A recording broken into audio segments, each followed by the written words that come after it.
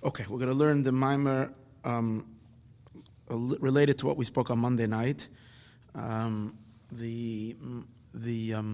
Tonight's shir is dedicated to, was sponsored by Yoel Peso. This is in honor of his birthday. All the shirim of this week is in honor of his birthday. May Hashem give him a very, very blessed year, a good year of success and much bracha and everything, much mazel and abundance. Okay. Also, this was dedicated by Moshe Mattenbaum. Moshe Mattenbaum, in honor of his father's yahrzeit. That was also, I think it was yesterday. All right, I don't have the name in front of me, but it should be for the schus. I'm sure Hashem knows what the name is. Okay, here we are. Lahav in betoises bir inyan anal. To understand, with greater understanding, the idea that we said earlier, al pasuk vayashkim Lavan baboker, on the pasuk where it says that Lavan rose up early in the morning. Because he's really, this Maimer is really an explanation on the Maimer vayashkim Lavan baboker that's in Parshas Vayetze in Torah Or. It says in the end of the parsha that Lavan woke up early in the morning after he had his confrontation with Yaakov, and while they were ready to leave, and Lavan kisses his children and his daughters, which means his grandchildren, the boys, and his daughters. So over there, the Alter Rebbe discusses what this means spiritually. Over here, the Tzemach Tzedek is going to add further explanation on that idea of Vayashkin Lavan Baboker. Gamasha Kasav. Also, we need to understand something else that says in the end of the parasha. V'hikasha Yolda Rachel as Yosef. It was when Rachel gave birth to Yosef. Vayomer Yaakov leLavan shalcheni lemakomi. So Yaakov says to Lavan, "Send me to my place. Let me go back home." Yaakov works for 7 years for one of his wives. Then he works for another 7 years for another one of his wives. And then he tells Lavan, "Please send me to." After 14 years, he tells Lavan, "Let me go home." In the end, they didn't leave yet. In the end, they ended up staying another 6 years because they made up that Lavan wanted him to stay. He said, "I want to pay you your wages. You didn't get anything yet. When are you going to make a living? You have to support your family. Till now, you only paid off what you owed me for the girls, for your wives, but no." So he ended up staying for another 6 years. Altogether, he worked for 20 years. 2 times 7, 14, and another 6. And then he runs away. Then he ran away, he escaped. But the first time he asked for permission. But it says in the pasuk that he asked for permission after Yosef was born.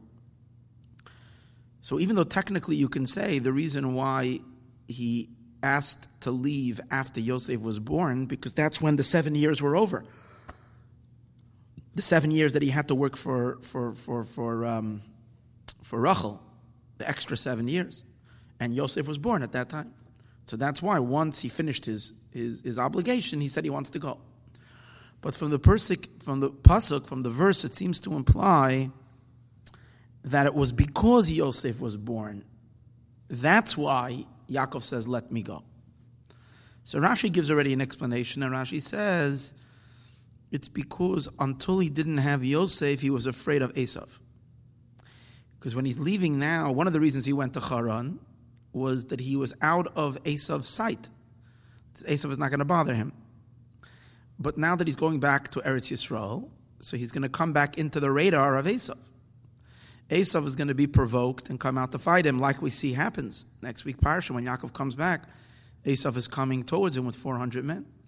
So Yaakov was afraid of Esav until Yosef was born.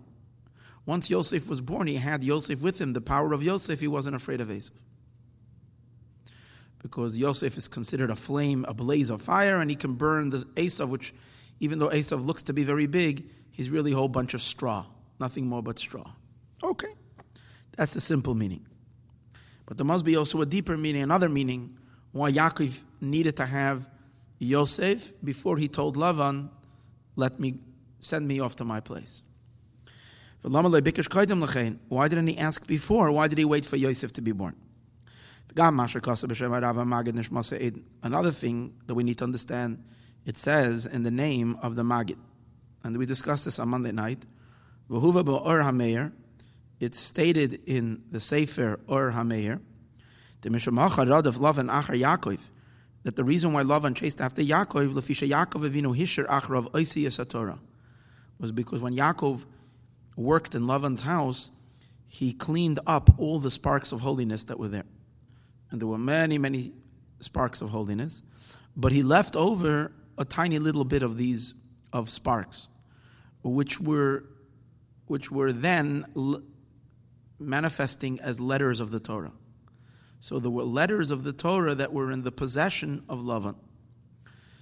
So when Yaakov left, he had everything with him, but he had something left over. So, being that he left it, Lavan came running after him to give it to him.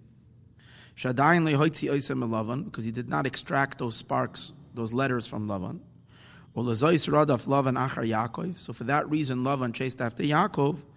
Litin lo yasa oisi, give him the letters shenish'aru etzloi, that remained by him. And what happened to those letters? As we learned on Monday, v'nitoisiv parsha achas b'Torah. This whole parsha was added in the Torah. Which parsha? This parsha of Lavan chasing after Yaakov, this was not meant to be initially. This was added to the Torah because of the letters that Lavan gave to Yaakov. Maybe there's a few hundred letters, whatever. Lavan gave them back to Yaakov. These letters found their way into the Torah.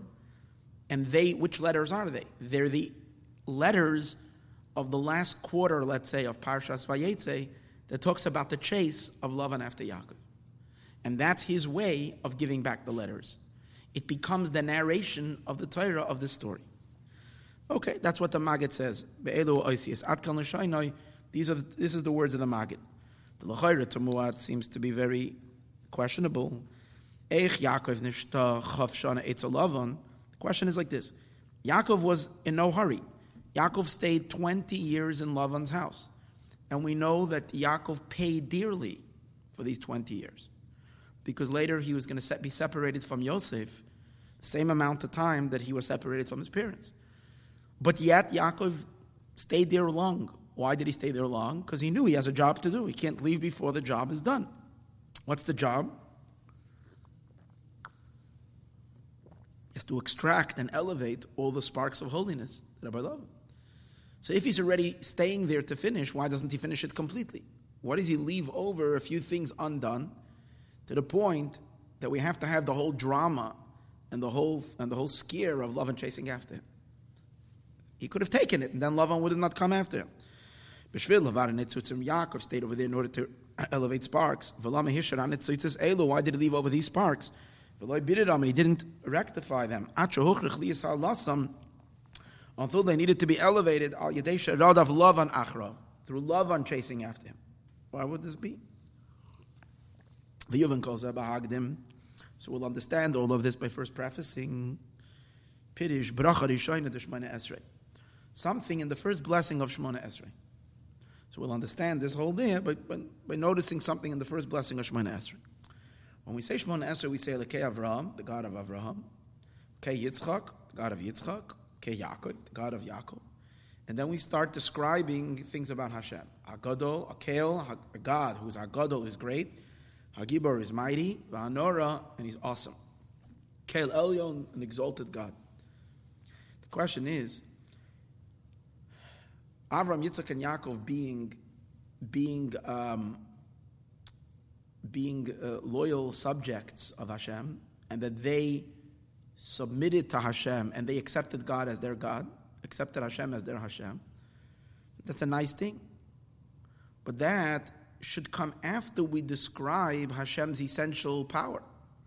In other words, we want to describe who this great, we're talking to Hashem, we want to praise Him. We should say, you God Almighty, God, great, awesome, wonderful, super God,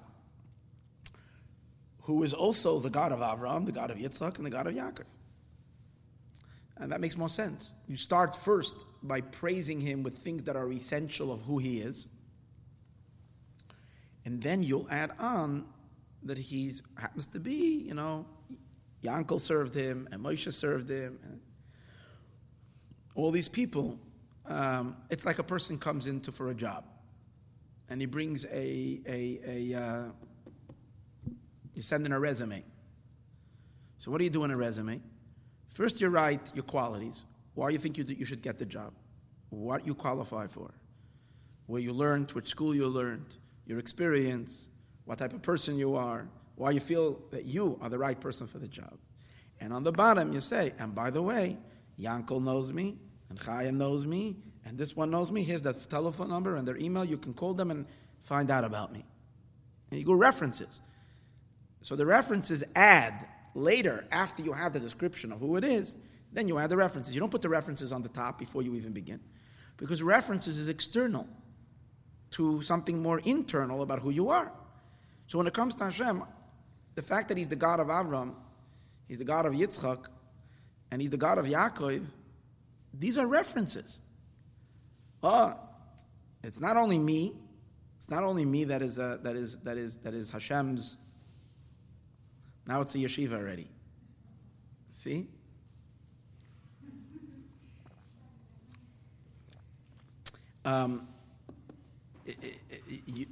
Once you know that Hashem is, then you say the references. You know the great man Avram, this was his God. You know the great man Yitzchak, this was his God too. Yaakov was his God. All these great men, they recognized this God. Oh, I understand.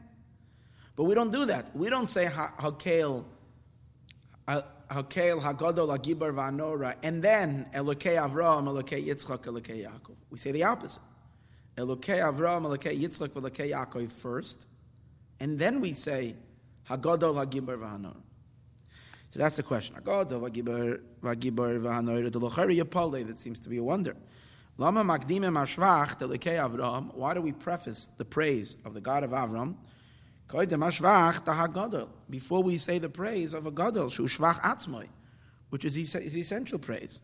This that God is the God of Avram. That Avram accepted his kingship. This is not an essential praise. Why do we say this first? The idea is Gewalt. He's going to explain over here that Hashem is not Gadol, and Hashem is not Gibor, and Hashem is not Nora on his own. Because these Hagadol, Hagibor, Vanora, great, powerful, awesome, anything we say, these are all terms. These are all definitions. Hashem himself cannot be defined in any definitions. As great is, but that itself is a limitation. To say that he's great gives him some form of a description. And that's a definition, and if it's a different definition, it's a limitation. And when we say that he's mighty, that too is a limitation. Anything we can say about him that describes him is a limitation. Now, hold it. If God is unlimited, and these are limitations, so why do we say them? So why do we say them at all? That means that they're not true, because Hashem is not Gadol, Hashem is not Gibor, Hashem is not Nora, because these are all descriptions on a God that can't be described. So it's not true. So why are we saying them? The answer is that it is true. But hold it. We said Hashem is not Gadol, Gibor, he's higher. And the answer is both are true. He himself is not Gadol, he's not Gibor, he's not Nora, because he's endlessly beyond that. But he chooses to limit himself down and to define himself into the definition of Hagadol. He chooses to contract himself and to define himself into the limitations of Hagibar. And he chooses and he contracts himself to be called Vahanora, to be the awesome one. So both are true. Essentially, who he really is not Gadol, Gibor, Vanora, because he's infinitely higher. But by choice, and through many, many contractions, he contracts his infinite light to be seen as someone who is Gadol, Gibor, Nora, and all the other descriptions that we ascribe to him. Now, based on this, he's going to explain later, not yet, later, why we say Elokei Avram, Elokei Yitzchak, Elokei Yaakov first. Because in order for God to become Gadol, in order for him to become Gibor, in order for him to become Vahanora, when he is way above that, he needs someone to coach him into doing that. Because for him, as we sages say, in the place where we find his greatness, that's where we find his humility. He's humbling himself to be considered great. Even though he's infinitely great, that too is a humility upon him to say that he is great. He is way, way, way, infinitely, endlessly, boundlessly beyond that. Beyond Gadol, Gibor, and Nora.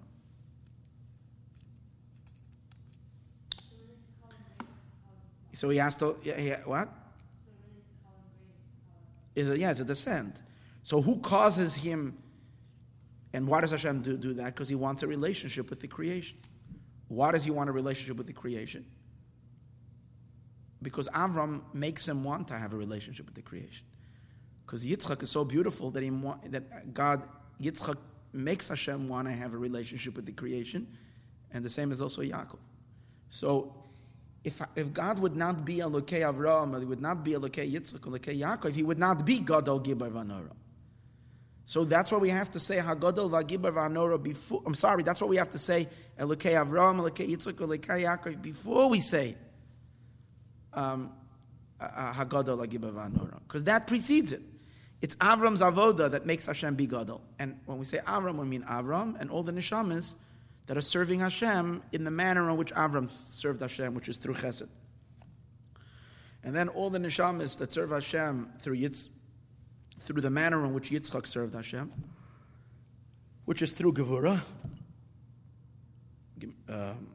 prayer and the like, we cause Hashem to lower himself down to be called Hagibor. And through the people that serve Hashem in the midah of Yaakov, and Yaakov, of course, Hashem comes down to be considered Vahanora and the awesome one. Okay, that's the main idea of the answer. But before that, he says, let's understand that when we say Hagadol, Hagibor, Vahanora during davening, during Shemona Esrei, it's really something very powerful. Because earlier in the davening, we also mentioned Gadol. But over there, we mention it in feminine form. We say, L'cha Hashem hagidullah. To you, Hashem, is greatness. V'hagavura, and might. V'hatiferes, and splendor, which is the same idea of Vahanora. Because Nora is Tiferes, for whatever reason. But the only difference between how we list it earlier, where? By Vayvarech David, in the earlier part of the davening, by Vayvarech David, we list the same Sefirot. This is alluding to the Sefirot, to the attributes. We list the same Sefirot, but we list them over there in feminine terms. We add a hey at Gedula, Gevura, Tiferes. As opposed to in Shemona Esrei, we say Hagadol, not Hagedula. Hagadol, Hagibor, Vahanora. So what's the repetition 2 times? And the answer is, the Gadol, Gibor, Vahanora in Shemona Esrei is much higher than the Gedula, Gevura, Teferes during Vayvarech David. See, over there it's in feminine terms, because over there we're talking about the kalim, the vessels. See, we know, again, Gadol, Gibor, and Nora is Chesed, Gevura, Teferes, which are the attributes through which Hashem emanates and channels His goodness, His kindness, and all His blessings to the world. They come through the spheres, through the attributes. But we learned so many times that the attributes consist of vessels, kalim, and or, and energy and vessels. The vessels are the limitation, the boundaries, that which makes Gadol, makes Chesed be only Chesed. And the vessel of Gevura is what defines the Gevura to be limited Gevura, and so on. The vessels are the real limitation. The light is the simple power of God Himself. So the light is much higher than the vessels, more powerful than the vessels. When we say Gedula, Gevura, Teferes, we're talking about the vessels. That's why we're calling them feminine, because vessels are feminine in the sense that they're mekablim. What's the idea of man and woman? Woman is the vessel. She's the recipient. She's receiving. The man is the energy. He's mashpia. He puts the energy. The woman is the vessel, the container. So therefore, when it says gedula, gevura, teferes, we're talking about the feminine side of the attributes. What are they? It's the kalim of the Hashem Agdula v'Gevura. When we're speaking Hagadol, Hagibar, v'Hanora, we're talking about the investment of the oil in the vessels. And that's why the difference between Gedula, really, let's think about it. Gedula means to you, God is greatness. So we're talking about greatness as a thing. We're describing an element called greatness. And we're saying, God, you have that quality called greatness. You have that quality called Gevura. So we're talking about a thing. Greatness, Gevura, an entity. And you, Hashem, have it. When we say Hagadol, we're not speaking about greatness. We're describing the being that is great. We're saying you are great. Not greatness is to you. You are great. Gadol, you are great. Gibor, you are strong. It's like the difference between Chachma and Chacham. What's the difference? Chachma means wisdom. Chacham, we don't say on wisdom. Chacham, we say on the person who has wisdom. We say he's a Chacham. Chachma is wisdom. Same over here. Gedula is chesed. Gevura is, that's the keli. But when we're speaking about Hashem himself, we're saying, Hagadol, you are great. What does that mean? But hold it, God is not great. Yeah, when God funnels his infinite light into chesed, then he is called Gadol. When Hashem funnels his infinite light into Gevura, then he is called Gibor. When Hashem funnels his infinite light into Teferes, then he is called Vahanora, and the awesome one. So that's the difference. You already can see the progression during davening. In the beginning of davening, we're just relating to the spheros, to the attributes, but not to the origin of the attributes, just the attributes. And then by Shemona Esrei, we're referring already not just to the attributes, but to Hashem as he is invested in those attributes. That's why it becomes masculine. It's a much higher, we're dealing with chesed far greater than chesed was before. Okay. Now, he's going to explain. I'm making a little synopsis before we learn it inside so you'll understand it better. Now, for both these things, for the attributes to be attributes. Now, the attributes themselves, even without Hashem's infinite light being imbued in them, the attributes themselves are also godly. They're Hashem's attributes. So Hashem has to lower himself down to create those vessels, to emanate those vessels. And then after he emanates the vessels, there's a stage number 2. That he himself enters into those vessels. Number 1, he emanates the vessels. Number 2, not only does he emanate the vessels, but he himself is nimshach, is drawn into those vessels. And now the vessels, now the spheros are much far more powerful, far greater. Both these actions require Hashem's humility.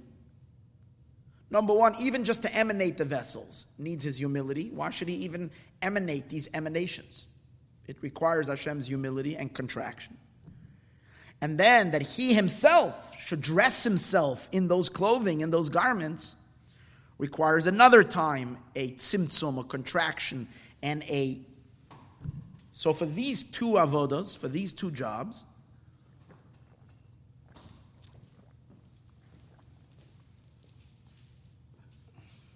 I needed a balance. I wanted to get a. So for these 2, what's it called again? For these 2 hamshachis, for Hashem to emanate the attributes, and then for him to enter into those attributes, we need to have, Hashem has to be, so to speak, he set up the system that he wants us to stimulate him into that. Now we should encourage him. Number 1, that there should be Gedula, Gevura, Teferes. That there should be Gedula, Gevura, Teferes Even just as Kalim requires avoda, requires the creations, because again Hashem doesn't need these attributes. Quite on the contrary, for him the attributes is a very, very, very is nothing. The attributes are meaningless. The only reason he emanates these attributes is that we need them, so we have to stimulate them. So number one, we have to stimulate that Hashem should emanate the Kalim, the vessels, and number two, we have to stimulate that Hashem himself should imbue himself into those vessels. These two, Isarusa de Latata, what's called arousal from below, are both done from within the creation, but two different beings. The Malachim, the angels, are the ones who stimulate continuously to get God to emanate the Sfirot, the attributes. When the Malachim sing Shira to Hashem all day long, they keep God, so to speak, interested in the creation. And therefore Hashem sustains the attributes, keeps the attributes in place. But the best the Malachim can do is just keep the attributes as feminine attributes. Gedula, Gevura, Teferes, meaning just these vessels, containers, which if the attributes are there, creation could be sustained, creation could continue. Without the attributes, you have no creation. With the attributes, you can have creation. But there is not that much blessing in the world, because it's just a minimal trickle of energy that's flowing through the attributes. Just basic bare survival. And that's what the Malachim create. Then comes the avoda of the neshamas, of the Jewish souls. Our prayers go much deeper, because our prayers reach Hashem himself, and they pull God himself into those vessels. Hashem himself becomes nimshach and drawn into the kelim. So that the chesed is not called gedula, but now we can say, you are gadol. God himself, you are gadol. That gevura is not just called gevura, it's hagibor, you are gibor. And the attribute is not just teferes, but that you are teferes. Or like we say, vahanoira, you're the awesome one. Because Hashem is there. And that's the avoda of the neshamas, of the souls. They reach much deeper. They bring the or into the vessels. That's why it's gevaldik. You realize that the first time you say in Vavarech David, L'cha Hashem hagedula v'agavura v'teferes, there we're not yet talking about our avoda. What does it say immediately after? Let me read it to you. L'cha Hashem hagedula v'agavura v'teferes v'anetzach v'hod ki chol b'shamayim v'aretz l'cha v'chol v'netz l'chol l'reish v'oisha v'akol v'fedecha v'atamash v'akol v'yach l'kach v'yach l'kach l'kach. We say further, Utzva hashama atosisas hashamayim, you made the heavens, Ushmei hashamayim, Utzva hashamayim, and the heavenly hosts, L'cha mishtachavim, they're bowing down to you. Who is that referring to? The malachim, the angels, the heavenly hosts, the hosts of heaven. They're bowing down to God all day long. What are they called? Hagadol, they cause Hagedula, Hagavura, V'ateferes. Then at the end of Vavarech David, we say, Ata hu Hashem Elokim asher bacharta ba'Avram. You are God, you have chosen Avram.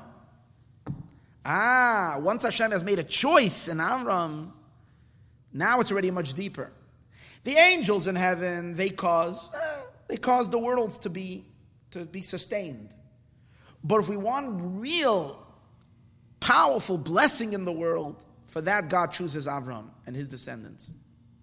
That's why later, after we say Atar Elokim Asher Bacharta B'Avram, and we talk about the avoda of the neshamas, of the souls, like when we say Shema Yisrael, eventually we come to Shmona Esrei, and guess what?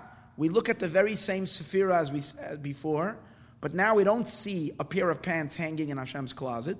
Now we see Hashem wearing his pants. Kiviyachol. That's the difference. The Sfirot is a pair of pants in the closet. It's God has Gavura. He has a shirt, he has a pants, he has he has socks, he has shoes. That's nice. Well, that's wonderful. But now we have you, God. That you're dressed in all of this. Hagadol Hagiboy V'Anoira. For that, Elokei Avraham, Elokei Yitzchak, Elokei Yaakov. After Avraham and Yitzchak and Yaakov, instead of Gedula, Gevura, Teferes, what do we have now? Hagadol, Hagibor, V'Anoira. We have oil in the keli. The vessels are not feminine anymore. Now they're masculine because it means they have the mashpia too, the full light flowing in them. That's the idea. Now let's read it inside. The idea of Gedula is a etzem midas achesed atzilus. You have over there, right next to you. The essence of the midah, the copy of chesed of atzilus, shenikra Gedula. It's called Gedula. It means the attribute. Midas ha-gevura, and what's gevura? Nikra gevura. And the attribute of gevura, that's called gevura. Avol pidish ha-gadol ha-gibor, when we say gadol gibor, einoi etzam ha-midah levad. That's not the essence of the midah, of the attribute itself. Kiim rather, masha oirein soif baruch hu mislabesh b'ha-midah. We're not dealing with, as we said before, like Hashem's shirt. We're talking about him wearing a shirt. He is called Gadol. He is Gadol. Not there is a shirt. Gedula. That the Orein Soif himself is Mislabesh Bahamida. He's enclosed in the Midah. Achanikra Gadol. He's called great. Lefisha Mislabesh B'midas HaGedula. He's enclosed in the attribute of Gedula. Kamashanikra Chacham. Like he's called the Chacham. Misha Oisek B'Chachma. The one that is Oisek in Chachma. Just like, as we said earlier, there is chachma, there is wisdom, and then there is the chacham, a person who is studying the wisdom. He is now a chacham. This is what we mean. It says in Zohar that God is one, he and his energies, his life forces, and his garments are one. The garments are the garments. These are the vessels. The life forces, that's the oil that goes into the garment. Pidish garmiu hem b'chinas hakelim. These are the kelim. Chesed gevura. V'zeu b'chinas hagedula v'hagevura. That's gedula and gevura. V'afal pisha hen alakusa yizbarach. And even though they too are godly, sharei iyo v'garmiu chad, because ultimately we said he is one with the vessels. So even the vessels, what are the vessels made out of? It's also made up of Hashem, but it's only an external array of him, the vessels. You can't compare the vessels of how Hashem is one with his life forces, with the emanations, with the energy, with the oil that goes into Chesed. The oil that goes into the Keli. And for that he's called Gadol and Gibor.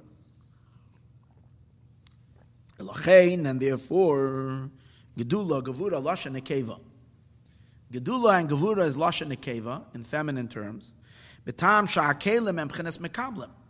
Because the vessels, they are female in the sense that they're recipients, they're receiving.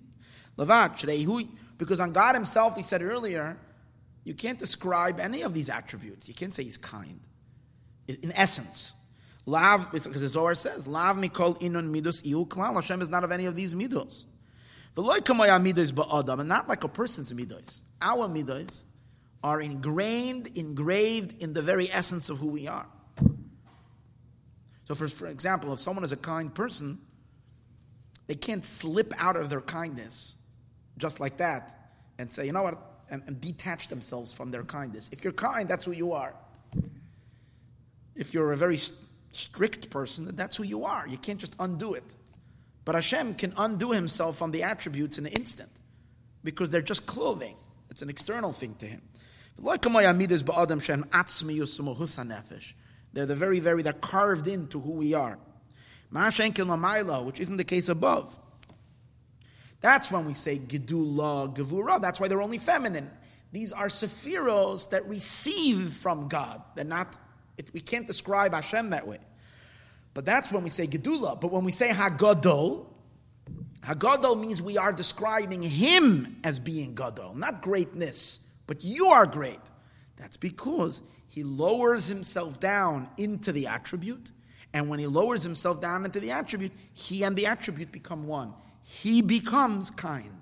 He becomes Gevuradik.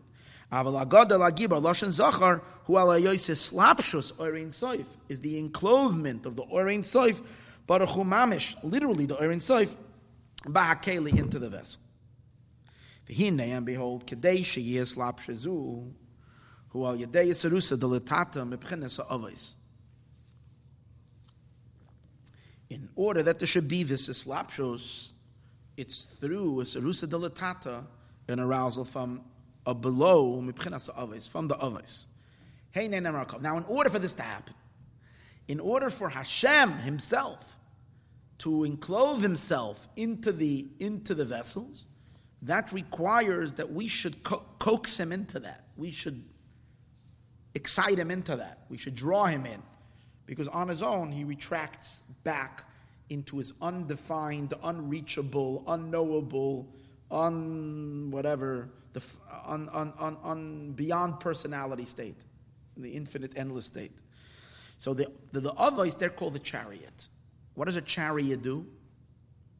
A chariot, one of the functions of a chariot is it brings a person down from the top of the mountain to the bottom of the mountain. It carries him down. Carries him up, but also carries him down. So in this case, to carry God down from the infinite high into the attributes, that's what the chariot functions. So he's now going to say, however, there's two levels of chariot. There's two chariots. Because we know that the avos, they're the chariot, but we also know that there's a chariot of malachim. Generally, when we speak about the chariot, we speak about the ox and the lion and the eagle and the man. These are the chariot. And that's angelic beings. Angels. They're the chariot. So what's the difference between the chariot of the angels and the chariot of the avos? So we're going to see now the chariot of the avos is on a much higher level than the chariot of the angels. First of all, the chariot of the angels is in the Olam HaBriya, in the world of Briya, in the world of creation. The chariot of the avos is in the world of emanation, the world of Atzilus, which is endlessly higher than Briya, number one. Number two, the impact of the chariot, the effect of the chariot is different. The malachim, as we said earlier, the chariot is, as we said earlier, to draw down. But what the malachim do is they keep the spheros in operation. They keep the attributes. See, the attributes themselves would dissolve. Because we said before, the attribute too is a godly power. It's an infinite power of God that is materializing as an attribute. It's kind of, and how is it doing that? It's kind of by limiting itself and defining itself and contracting itself down. Being that that's the case, why would it do that? Naturally, everything wants to free itself. Why would it want to imprison itself into something definable? So it needs something to constantly bring it into that definition. That is what the malachim do. Why? Very simple. Because again, what's the point of having these attributes? It's for the function of connecting connecting God to the creation. The creation is fixed and finite and defined. So the energy has to somehow make its transition from the Ein Sof into a world. How is that going to happen? So it goes through these attributes. The attribute give definition and form to the otherwise simple, undesigned energy. Right? So that's what they do. So what is going to make God continue that project? That he should lower his energies down. That's if the creation is satisfying, is satisfactory to him. If God is getting something out of his creation. What is God getting out of his creation? They're serving him. So by the malachim singing to him, praising him, bowing down to him, surrendering to him, that makes the creation interesting, desirable, that God should continue to sustain it. The problem is that since the angels are not in physical bodies, so the fact that they are serving him and praising him and doing that is not that entertaining. So even though it's enough to keep the worlds going, that God should continue sustaining the worlds, it's not enough to get God fully engaged. To get God fully engaged, you need something more exciting happening on the planet. And what is more exciting? When you have a human being who naturally would be drawn into non-compliance or non-serving God. Naturally, the person's heart pulls him in all other directions. And when against all that gravitational earthy pull, the person rips himself away from whatever this body wants and desires, and bends and yields to God's desire, wow, that's really interesting. That makes that not only does Hashem sustain the creation, but Hashem fully invests himself in the creation. That's the next stage of Hagadol, Hagibor, V'Hanoira, not Gedula, Gevura, Teferes. Malachim cause Gedula, Gevura, Teferes. Neshamis cause Hagadol, Hagibor, V'Hanoira. It's two levels. See? One is the attributes themselves, and one is the attributes with the or, with the light inside. Kihineksiv, this idea is going to explain now. Kihineksiv, Olam Chesed Yibane, which has two meanings to it. Number one is, Olam Chesed Yibane means the world is built on Chesed. Olam Chesed Yibane, that the world is built on Chesed. There's another meaning. Olam, if God wants to make a world, Chesed Yibane, He has to constantly construct kindness. Because meaning He has to make the spheros all the time. Because the worlds, in order for them to be worlds, cannot receive directly from the Ein Sof. Because then they would be infinite, just like the Ein Sof is infinite. So there has to be something that adjusts the energy. What is that? The spheros. What's the main sphera from all the attribute? Chesed, it's the first. So what it's saying is, Olam, for the purpose of the world, Chesed Yibana, that Chesed has to be constructed. Chesed has to be built. Who builds the Chesed? So he's going to explain that the Chesed has to be built continuously, perpetually. All the time he has to build the spheres. Yibana Lashon Hoyveh, the word Yibana means continuously. Shetzarech liyas talmid, there has to be all the time, binyan v'am shachas, a construction and a drawing forth, sheyis hava midas achesed. That the attribute of chesed should be built, mishum, daharei ihu yizbarach lav mekol inun midas ihu klal, because Hashem is not of any of these midos. So he has to continuously construct these midos. Kana. Ubinyan zeh, who causes this? That he should construct. And how does he construct these attributes? By freezing his energy, so to speak. He's freezing it into a form. That's limiting it. And this construction and this drawing forth, in order for the midos to be built, there has to be, over here there's a mistake, it appears like, and I fixed it. Instead of Yesaid, it needs to be Yichud Abba ve'ima. There has to be the Yichud of father and mother. In other words, the main thing that we're looking for are the midos. Chesed, these are the building blocks of creation, are the 7 midos. Chesed, Gevura, Teferet, these are the building blocks. But in order that they should exist, we know that the midos are called the children that come from the father and the mother of Chachma and Bina. So there needs to be a union between Chachma and Bina, and only when there's a union of Chachma and Bina can the emotions exist, can Chesed exist. What's the significance? What's the deeper meaning that there has to be a union between Chachma and Bina? And the idea is as follows. Chachma is called ayin, nothingness. V'achachma me ayin timatze. Chachma emerges from nothingness. Because Chachma is still a state where what's sensed in Chachma? Ein Sof. Chachma is the first recipient. Chachma is still the receiving of the pure infinite light. That's Chachma. So Chachma is in a state of still nothingness. Bina is already where things begin to have definition. Because Bina takes it already and has already a formulated concept. Chachma is still like a flashing idea. Like in just a regular Chachma, you have a flashing idea. Bina already gives it design and definition and details. Bina is already So Bina is called Yesh, and Chachma is called Ayin. In order to bring emotions that are fixed, in order to say Hashem is kind, Hashem is this, Hashem is that, that's already a fixed thing. The energy has to come from nothingness and get some kind of definition. That's what we mean. There has to constantly be the attachment from Chachma to Bina.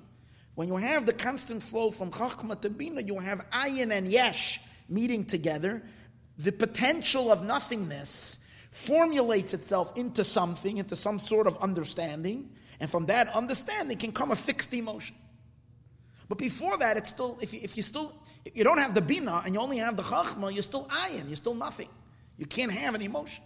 The emotion requires that but if you only have bina, yesh, something, then you become disconnected from God, and then it will crumble and it will disappear. So you have to have every moment the connection to the Ein Sof, and that comes through this mechanics of Chachma and Bina being unified together from nothing to something.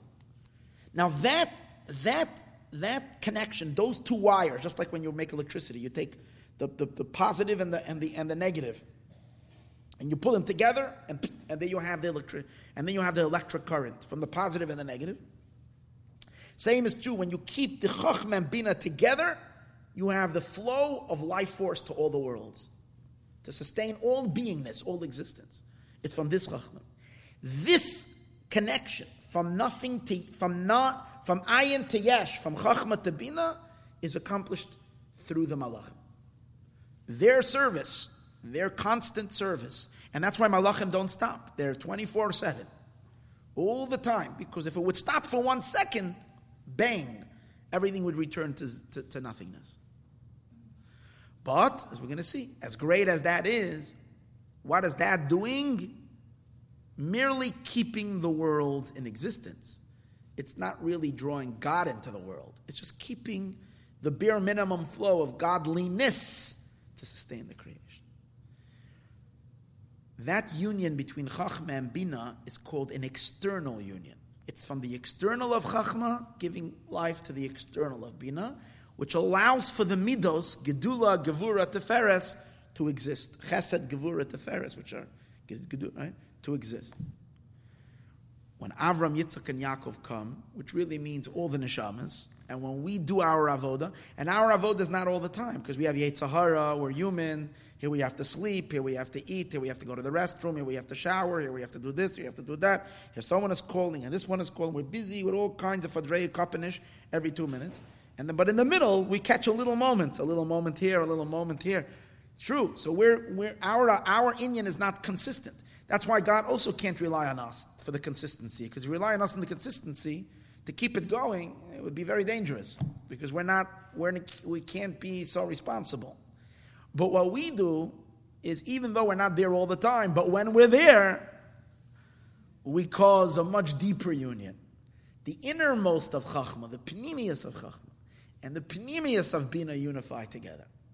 What that causes is a far more powerful electric current.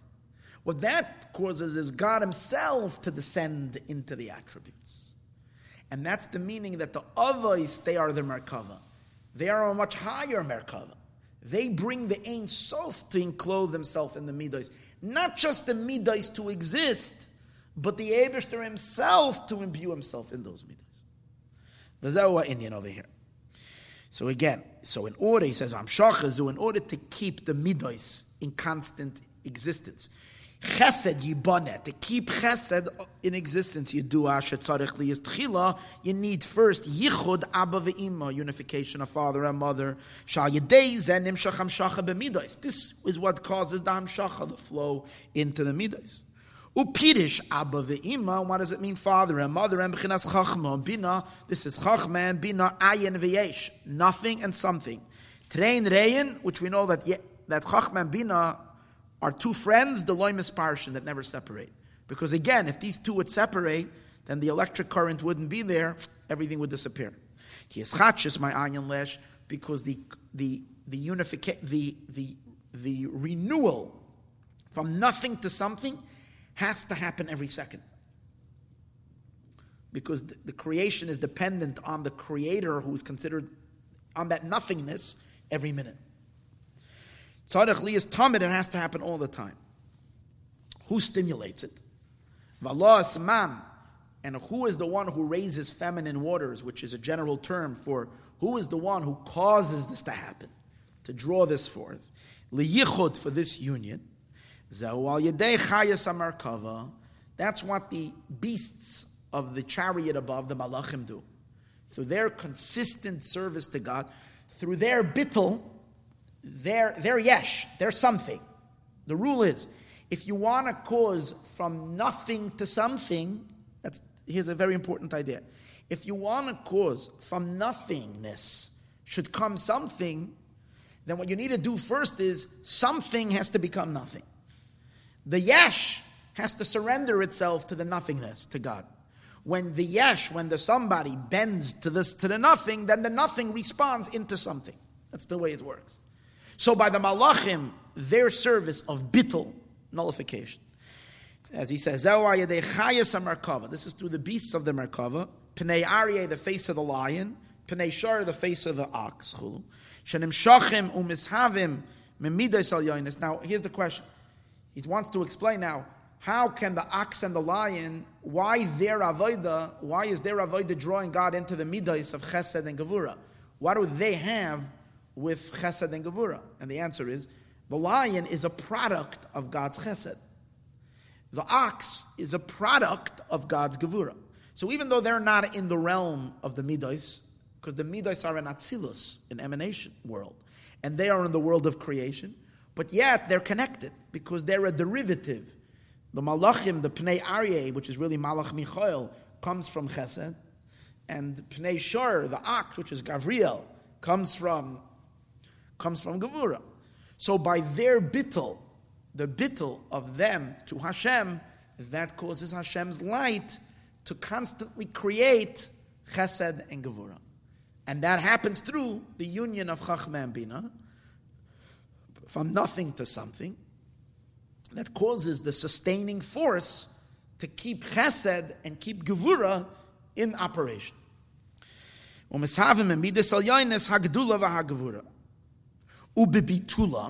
they are batel, malimman, they are evoking feminine waters, which means they're sending something up, lo'oirer, to arouse yichud abba ve'ima, this union of father and mother, sheyiyah al yedei zeh, that through this there should be hishavus hamidos hagdula v'agvura. They should come into being the midos of gedula and gevura. Meaning the midah of chesed and gevura should continuously.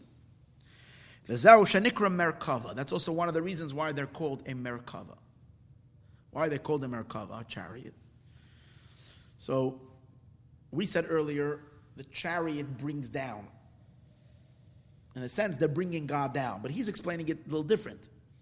Especially when it comes to the merkava of the malachim.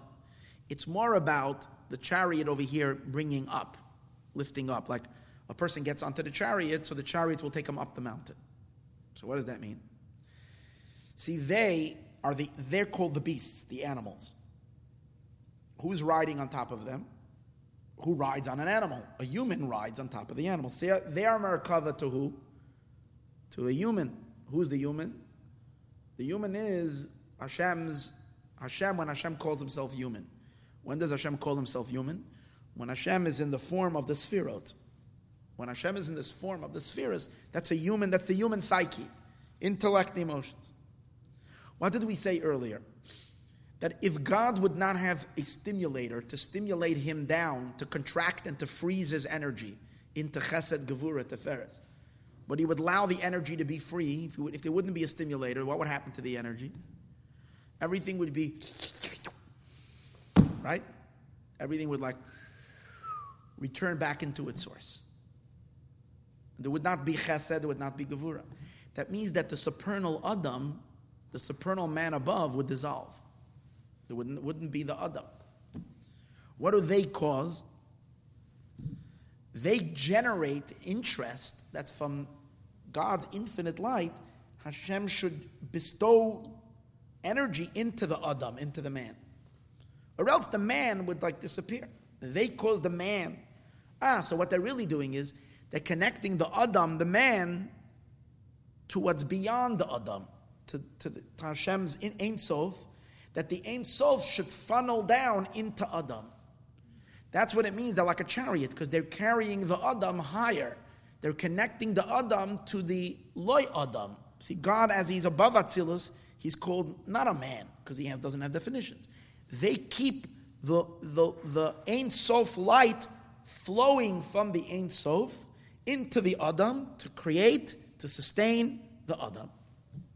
That's why they're called a Merkava, because they're carrying the Adam and connecting it to the Loy Adam.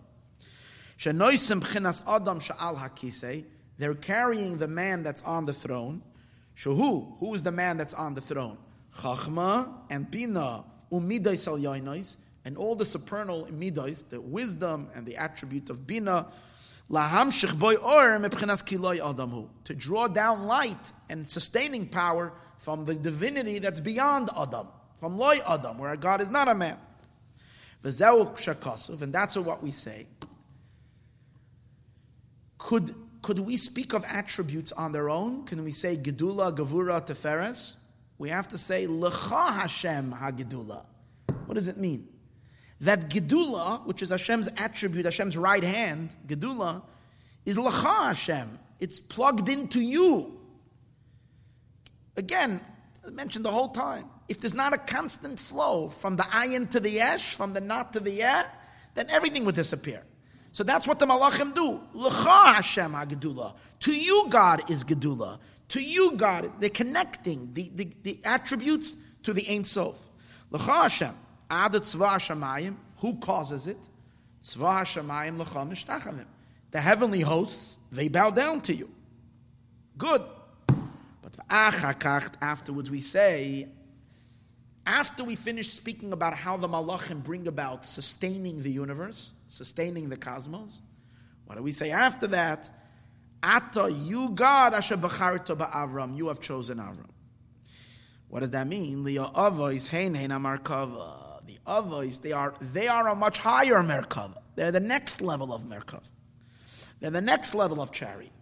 As a result of the Avos, something much higher will be drawn. Much higher than the lower Merkava, the chariot of the lion and the ox, which is an angelic chariot. Their chariot is far inferior to the chariot of the souls. Shemamshichem, because they only draw down rak yichud chitzainis to Abba ve'ima. They only draw down an external union, as we said earlier, the external union of father and mother. On the one hand, the Arizal says that there are two unions. Interesting idea. The Arizal says that there are two levels of union between Chachma and Bina. One is external, and one is internal. And the Arizal says an interesting thing. He says the external union of father and mother began when God created the world, and it never stops. It's always, Chachma and Bina are always passing energy from Chachma to Bina. Chachma is always transmitting to Bina. Ayin and Yesh have to always be together, constantly. And as we said earlier, that consistent flow needs to be relied upon by beings that can be very consistent. Who can be very consistent? The Malach. They can sit and row the boat all day, never get tired. And they continue doing that all the time, keeping Chachma and Bina together. Then the Arizal says, the Yichud of Chachma and Bina, that's a pnimius, internal one, far more powerful. That, he says, is only at intervals, at certain times. When? When the Jewish people daven. At certain times, we cause that. Much higher. What's the difference? That's what we learned earlier. The avodah of the Merkava, the avodah of the Malachim, the service of the Malachim accomplishes that there should be attributes, but that's it. There should, we said earlier, there should be a pair of pants, there should be a shirt, there should be socks, shoes, everything. But what do the neshamas accomplish? Not that there should be clothing, but that God should be dressed in those clothing. That's a different Indian. That's much deeper and much higher. That it shouldn't be Gedula, Gevura, Teferes. It should be Hagadol, Hagiboy. You are great. That it should bring about the bare existence from nothing to something. Al Yadei Midas HaGedula. We turn over the page through the Midah of Gedula. Which is and through the bittul, the nullification of the forefathers. Shenishmasan ma'atzilus. Their souls are from Atzilus. And they were on a much higher level of Merkava and a constant bittul. What is so powerful about them is that their bittul is more interesting. Why? Because their bittul is reaching and affecting even a body. Lahapecha guf. What Avram, Yitzchak, and Yaakov did that the Malachim don't do is Malachim don't have bodies. They don't have coarse bodies. So of course they're tzaddikim. Of course they're great. They're always serving God. Let's see you do it in a real jlabi body. And that's the whole idea, to convert the body, the nefesh bahamis, and the animal consciousness. Lebittul zat, that is bittul. So when they accomplish this, when the others do this, himshichu yichud pnimi da abba ve'ima. They draw down an internal bond, an internal union of father and mother.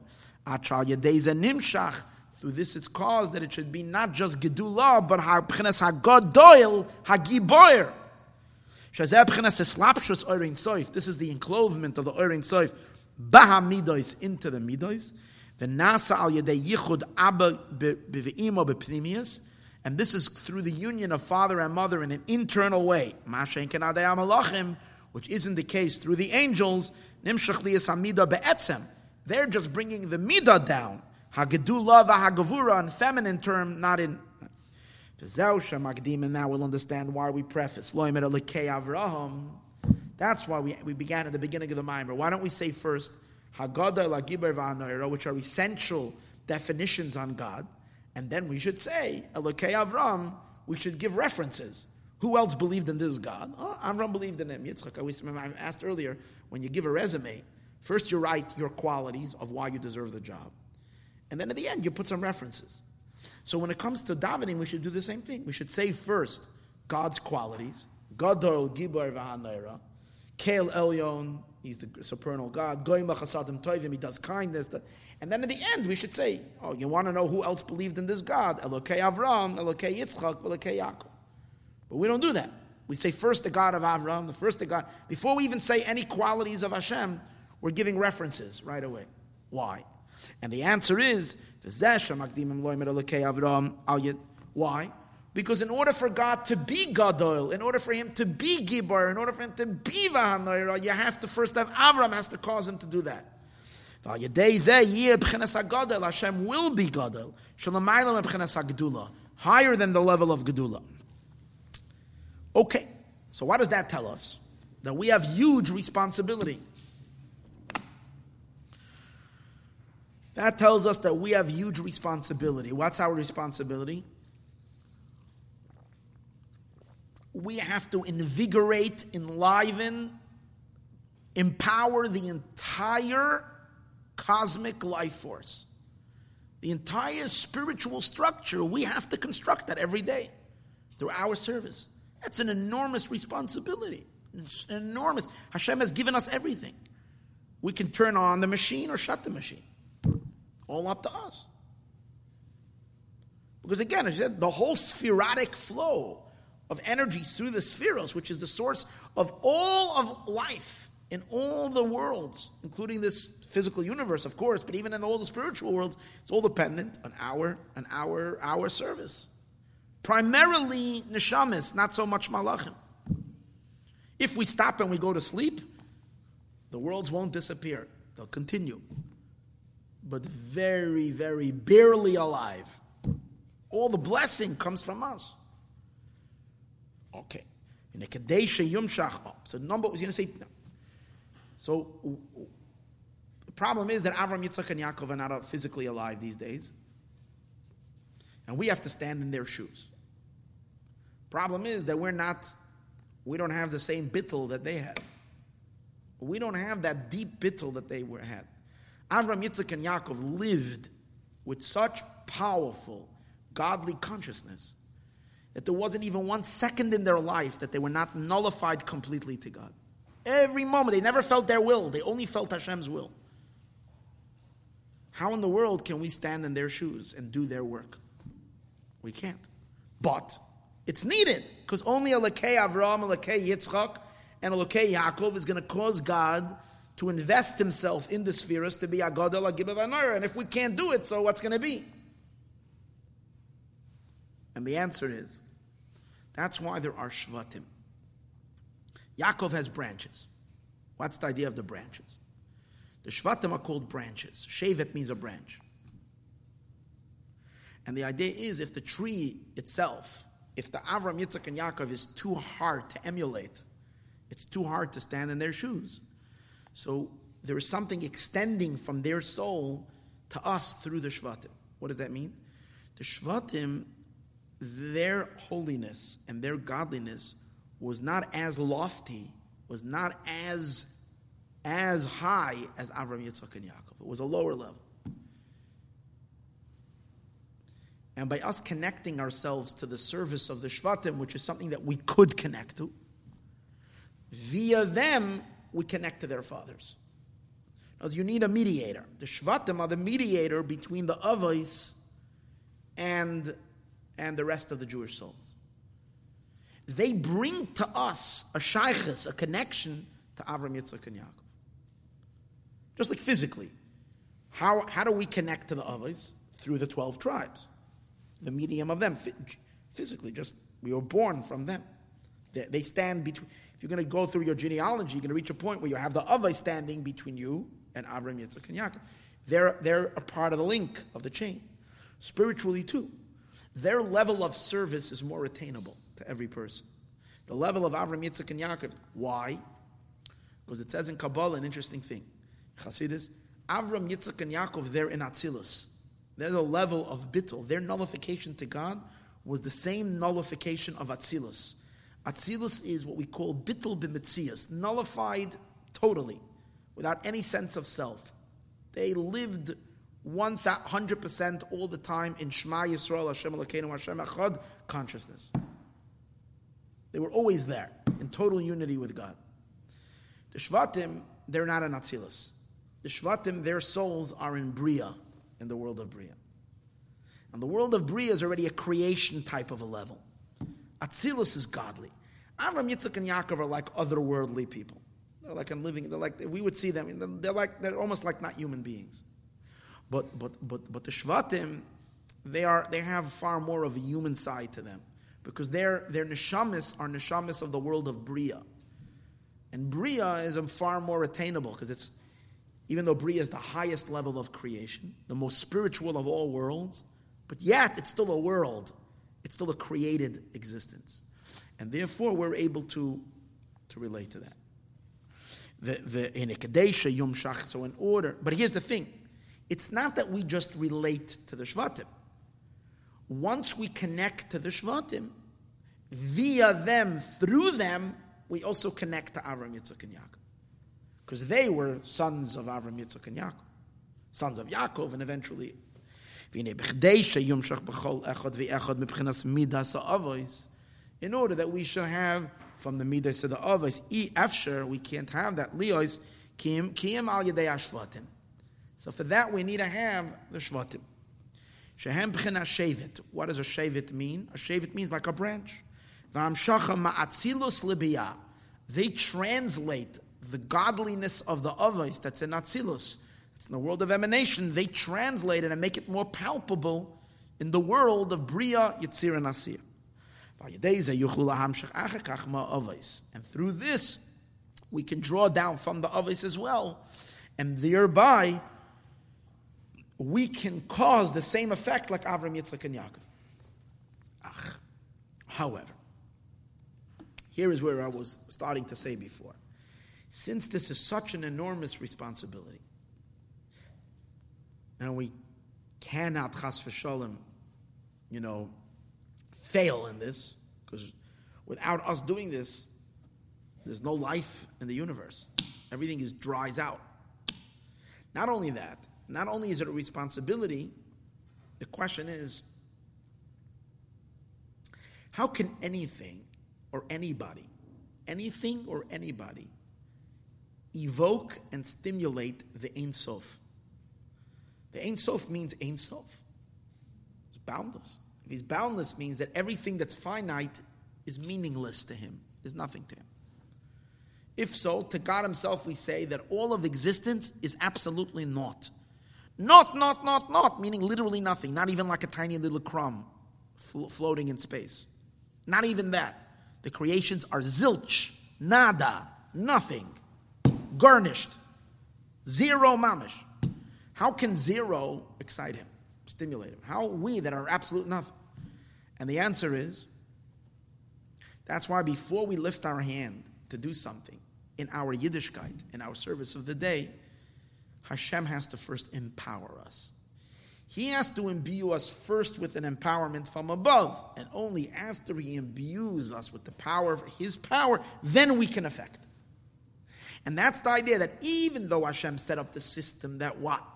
That Isarusa de Latata, the arousal of below, will generate and cause and stimulate Isarusa de Liela, an arousal from above.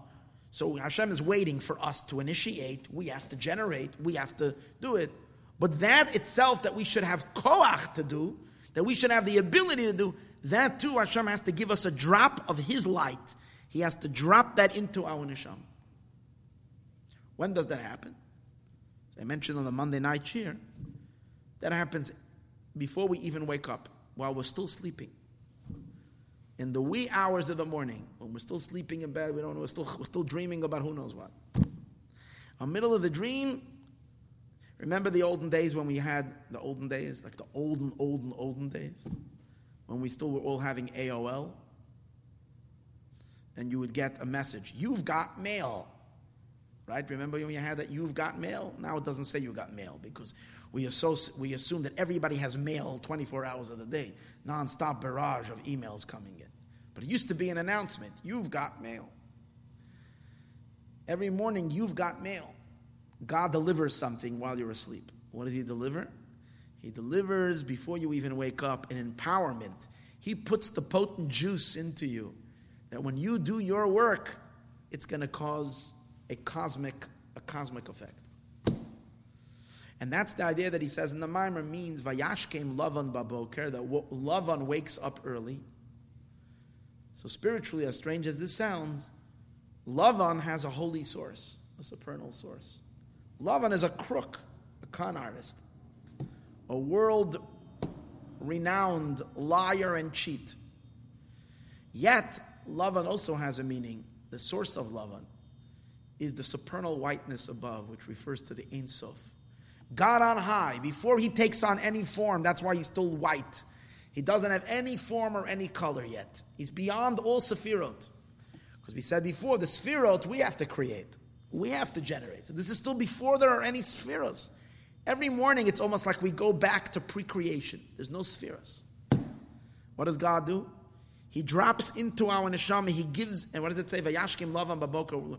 Lavav wakes up in the morning, Vayanashik, and he kisses Labanov to his children, which mean his grandchildren. What does that mean? We said earlier that what? That we, the Jewish people, have to stimulate everything. But we're not Avram, Yitzchak, and Yaakov. Avram, Yitzchak, and Yaakov, they were the Merkava. We are the next generation. We're the same level as the Shvatim.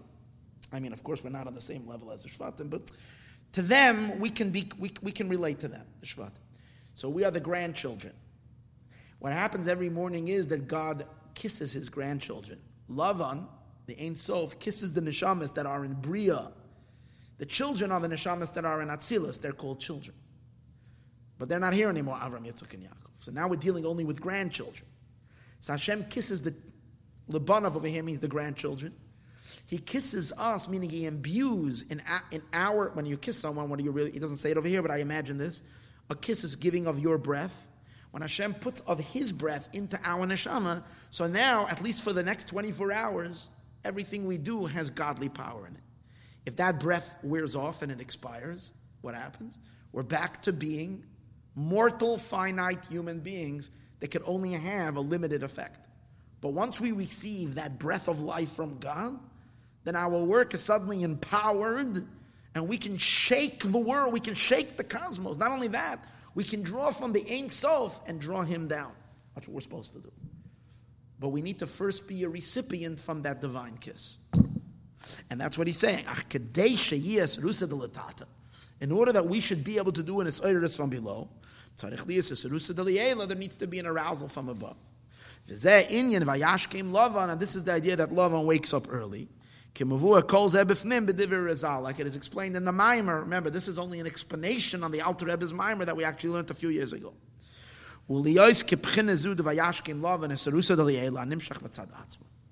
Now we're going to explain. Since this kiss, that Lavan kisses Yaakov, the children, not Yaakov, he kisses the children and the grandchildren, is the grandchildren and his daughters, is representing a godly influence that's coming from Hashem, not from us, because that's the whole point. We can only begin working after we receive this injection, this infusion. Before we receive this infusion, we can't do anything. So this infusion comes because Hashem wants to do that. We can't stimulate him because we have no connection to him. He has to initiate that. Since this is coming from God, that's the reason why we see in the story, as we said, that Yaakov was not able to pull these letters out on his own. Lavan had to come chase after him and give him those letters. We began the shir with a teaching of the Mezritcher Maggid, that the reason why that Lavan chased after Yaakov, the whole end of the parasha that Lavan gives chase after Yaakov, is because when Yaakov was by Lavan, Yaakov was extracting all the sparks of holiness that were by Lavan. Lavan had a big deposit of sparks of holiness. Yaakov elevated everything. That's why he took his daughters away, took the grandchildren, and he took away all of his sheep. He took everything away from him, because he extracted all the sparks of holiness. He left over a few tiny little sparks at the bottom of the barrel. These sparks of holiness, which really, they're tiny, they're really the biggest sparks, the highest. And these sparks of holiness, Yaakov left it by Lavan. So what did Lavan do? When Yaakov left, Lavan came chasing after him to give him these sparks. These sparks are the letters, we said earlier, the letters in which this story is narrated, that Lavan chases after Yaakov. These letters of the Torah were in Lavan's, were trapped in the Klippa, and now Lavan is giving it. But he asked the question, remember the question he asked in the beginning of the Maimer? If Yaakov manages to clean up all the sparks, how come he leaves over a few?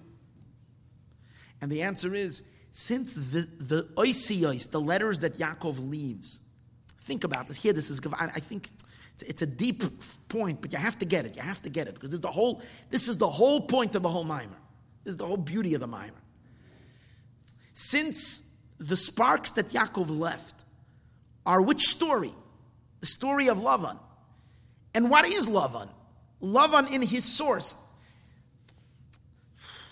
Lavan as he's Lavan is a lowlife.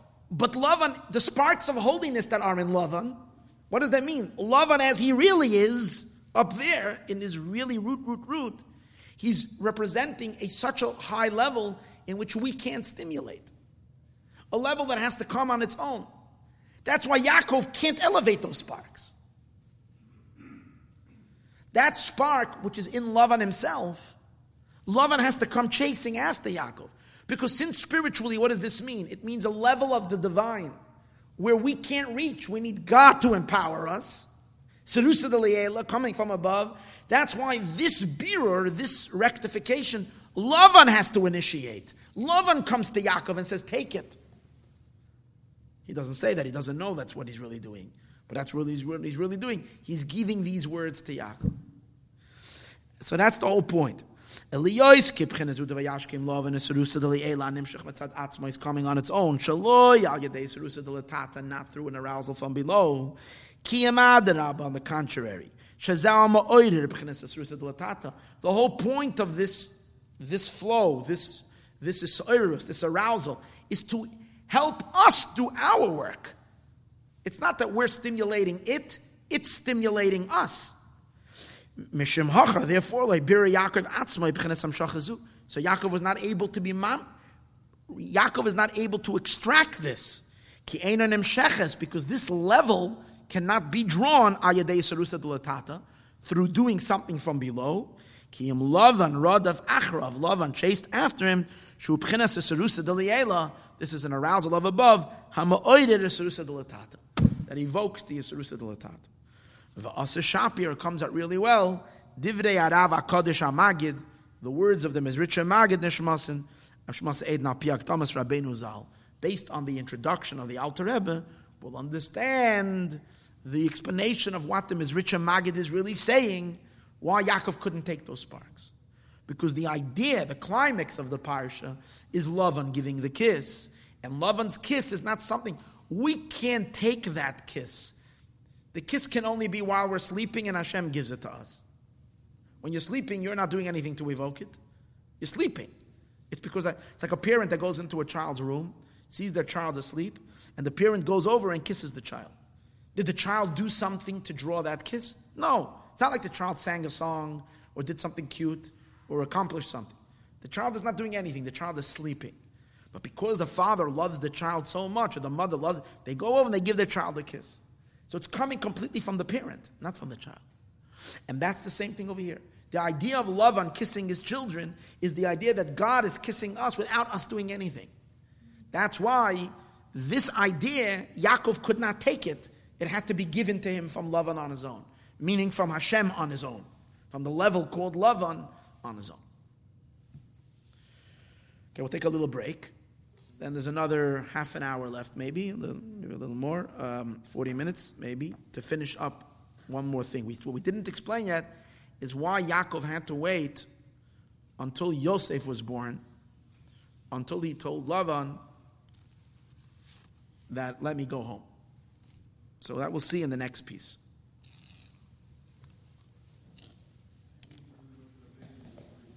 Huh?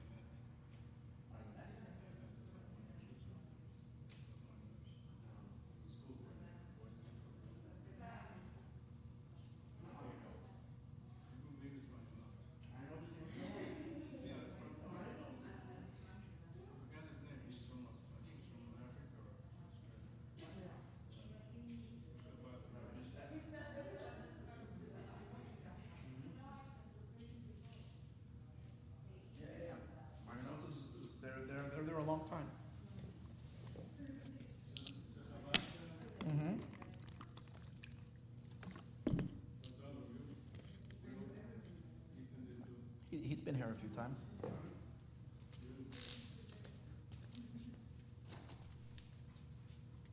Oh, okay. Let's continue.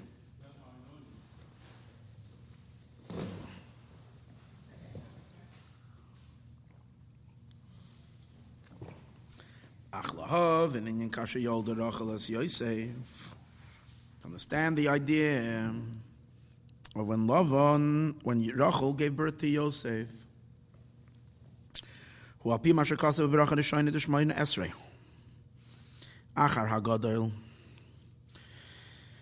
the first blessing of Shemona Esrei, after the word hagadol, Yossi, you just missed the challenge break. Well, at least to come a little earlier. It's good. You came just in time. Because we just learned that Rachel gave birth to Yosef.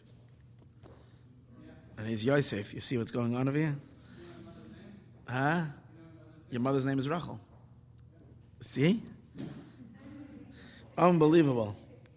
Yolda Rachel as Yosef. Yopi Masha Kasev Bracha D'Shayna. Is based on what it says in the first bracha of Shemona Esrei. Achar Hagadol. After Hagadol, it says Keil Elyon. We say Hagadol, Hagibor, V'Hanoira. Then we say Keil Elyon. What's Keil Elyon? God on high. Keil, God, Elyon was very high. Then we say Goimel Chasadim Tovim. The one who Goimel, he bestows, brings about Chasadim Tovim, good, wonderful kindness. Koneh HaKol, the one who purchases or requires everything. So according to Chassidus, an interesting thing. According to Kabbalah, Hagadol, Hagibor, V'Hanora, we know is Gadol is Chesed, Gibor is Gevura, and V'Hanora is Teferes. Then Goimel Chasadim Tovim, Koneh HaKol, are the next three spheros. Netzach, Hod, Yesod. I don't know if it's, I think it's in, I was trying to look it up in the Arizal and I couldn't figure it out exactly. But Chasadim Tovim, for whatever reason, is referring to Netzach and Hod. Netzach I understand, because Netzach is Chesed, is an offshoot of Chesed. Why is Hod also called Chasadim? I'm not sure. But that's what he brings. Chasadim Tovim is Netzach and Hod. Koneh HaKol, he acquires everything that's Yesod. Because Yesod is called HaKoil, Koil. Like it says, Ki Kol B'Shamayim V'Aretz, Chashem HaGedula, Gevura, Teferes, Netzach, Hod, Yesod. It says, V'Netzach V'Hod, Ki Kol B'Shamayim V'Aretz. Yesod is called Kol. Why is Yesod called Kol? Because Yesod is Mekabel from all the spheres, from all the attributes, and it funnels it into Malchus. The whole idea of Yesod is to serve as a funnel, a channel of all the spheres down into Malchus. It says by Yosef, Yosef is Yesod. But Yosef gathers as Kol HaKesef. Yosef is the gatherer. By Yitzpar Yosef Bor, Yosef gathers everything together. Because that's what Yesod does. Yesod draws all the brachas down into Malchus. So that's Goimel Chasadim Tovim, Koneh HaKol. Very good. Netzach, makes sense. Chesed, Gevura, Teferes. Netzach, Hod, Yesod. And then Umevi Goyal of Nevineim, Laman Shemoy, Shemoy is Malchus. The question over here is, what's Keil Elyon? Gadol, Gibor, V'Hanoira. What's Keil Elyon? Keil Elyon means God, Elyon, on high. So it says in the Arizal that Keil Elyon is referring to Keser. But L'chaira, at first glance, it's a strange order. Chesed, Gevura, Teferes, Keser, Netzach, Hod, Yesod. What's Keser doing in the middle? Keser should be before all of them. Keser is not only higher than the Midas, Keser is higher than even the Mochen, even higher than the Chabad, even higher than Chachma Bina and Das. So Keser is way up there. Why does Keser come in right now? So it is explained. Umevur bekavanas Arizal. So he explains in Kavanas Arizal, the Keil Elyon zeu b'chinas keser. That Keil Elyon, that's keser. Ukedei sheyes havos b'chinas nehi. And the reason why keser is mentioned over here is because since Netzach Hod Yesod is a hashpa to the outside, hashpa means a influence, a giving. It's an influence in a giving to the outside. Meaning, chesed, gevura, teferes is more of an internal feeling. Chesed means I'm feeling kind. I feel good. I feel kindness. Gevura means I feel it's an internal attribute, internal experiences.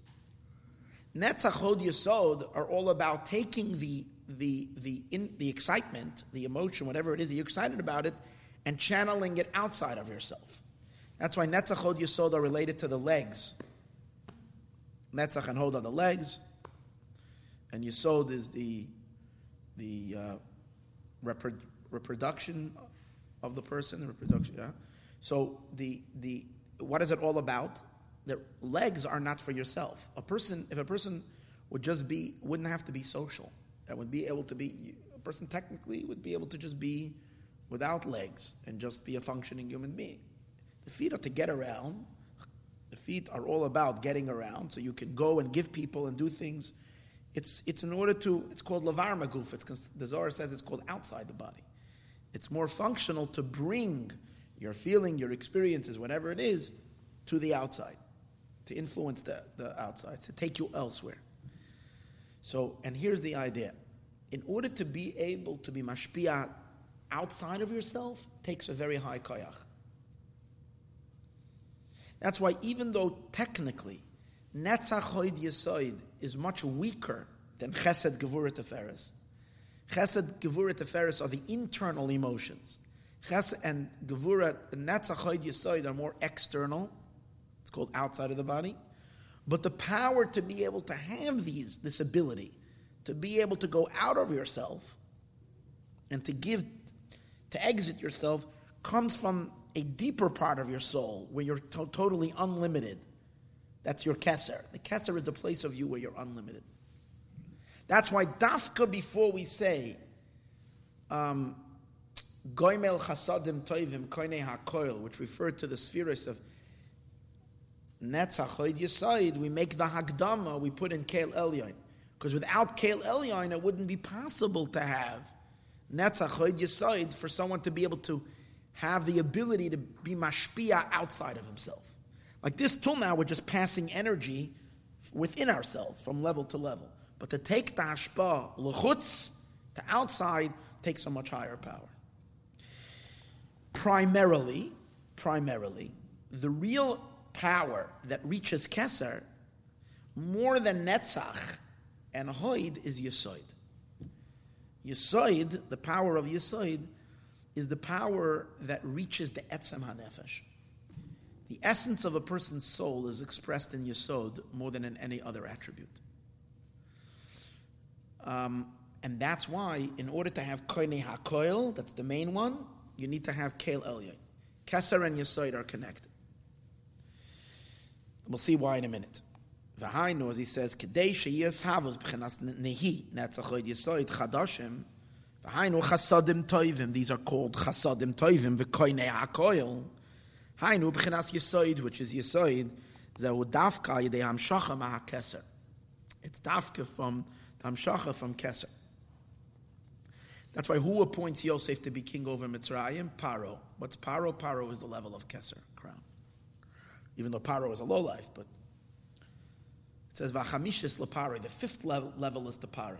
So the pasuk says, Yosef says that when you're giving taxes, 4 parts can be yours, but the 5th part is Paro.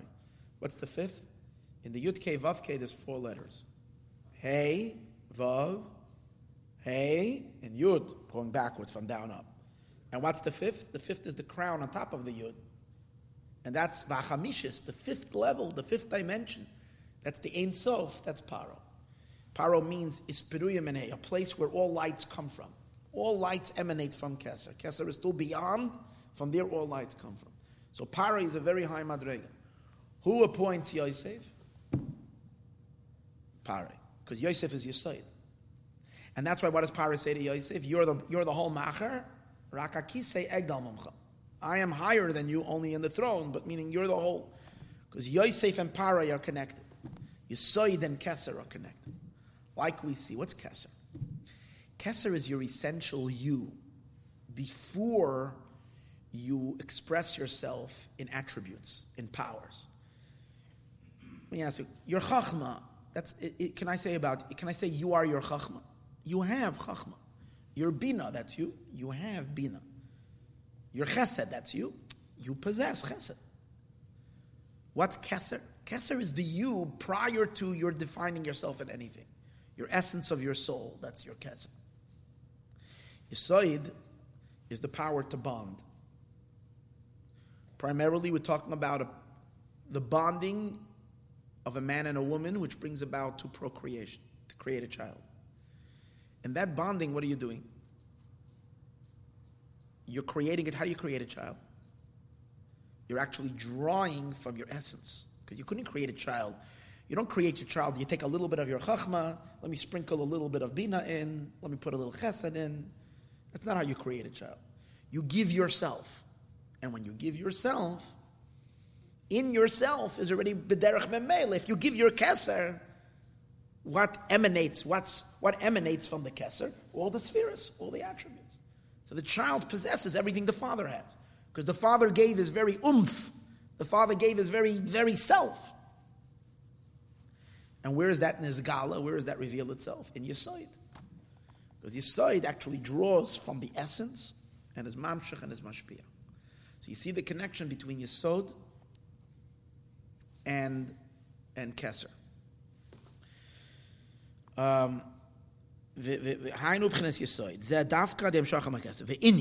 What's the idea? It says in a fascinating Zohar, in Parshas Balak, Tafreish Dalet, Al Pasuk, Boiker Tishma Koili. There's a pasuk in Tehillim where it says, God, Boker, in the morning you will hear my voice. Boiker erech lach, in the morning I will arrange for you. David HaMelech says, Shenisker beis bechenas boiker. It mentions 2 times morning in this pasuk. Hashem, Boker tishma koili, in the morning you should hear my voice. Boiker, in the morning, erech lecha, I will arrange for you, vatzap, and I wait for you. So the Zohar asks a question, why does it say 2 times boiker? God, listen to me. What's this? Boiker, you will listen to me. So the Zohar says boker is very special. Boker is light. Boker means morning. Morning is light. It's very special. But the Zohar says there's two bokers. There's the boker of Avraham and there's the boker of Yosef. Both of them are boker. Why? Because by Avraham it says Vayashkem Avraham Baboker. And by Lavan it says, not by Lavan it also says, we'll see in a minute, Vayashkem Lavan Baboker, we're going to get to that. But by Yosef it also says Boker. It says when the Shvatim came in the second time, when they brought Binyamin, they stayed overnight, he made a whole party with them, they drank wine, they went to sleep. They didn't want to leave at night, they were ready to go back home, but at night you shouldn't leave, so they waited till the morning. And then it says, HaBoiker Or, Boiker, the Boiker was shining, and Va'anashem Yatsu, and the men left. And then Yosef tricked, because Yosef put his cup in Binyamin's cup, and he caused the whole balagan. But it mentions by Yosef, it mentions Boiker. So by Avram is Boker, and by Yosef is Boker. So the Zohar says there are 2, Boker is Chesed, it's kindness. So Avram, we understand, is Boker, is related to the morning. That's why Avram is the one who makes Tefillah Shachris. Because the morning hours belong to Avram. It's time of Chesed. Light is Chesed. There is the Chesed of Avram, and then there is the Chesed of Yosef, which is really a question. Because Yosef, think about it, Yosef is Chesed. Yosef is Yesod. What does Yesod have with Chesed? We know Yesod is in the middle. Yesod, but Yisoid is mamshech both from chesed and from gevura. It's interesting. It says Tiferes actually leans more towards chesed. Yisoid leans actually more towards gevura. But it's still a blend of chesed and gevura. There is chesed in Yisoid. Not only that, that's why both Avram and Yesod have boker, have morning. It's interesting, I noticed today, which the Zohar doesn't say, but Yaakov, it also says boker in this week's parsha. It says, Vayashkem Yaakov ba'boker. Yaakov woke up in the morning and he said, wow, is God in this place? Achen yesh Elokim b'makam hazeh v'anochi lo yadati. So it mentions by Yaakov also boker. Because Tiferes is also nashing from boker, from chesed. Boker is chesed. But it's interesting, for whatever reason, the Zohar, when he quotes this Inyan, I don't know why, and I have to investigate this, doesn't mention the boker of Yaakov. It mentions only the boker mentioned by Yosef and the boker mentioned by Avram. And the Zohar says an interesting thing, that the boker of Yosef is far more powerful than the boker of Avram. The light, Avram's light, but Yashkem Avram Baboker is powerful. But it doesn't come close to Haboiker or to the light of Yosef's Boiker. Whoa, that's much more powerful. That's a greater Boiker, meaning it's a greater Chesed. How does that work? So I want to read the Zohar to you. It's worth reading the Zohar. We once learned it in a shir years ago, but it came up again. Now, Daf Reish Daled.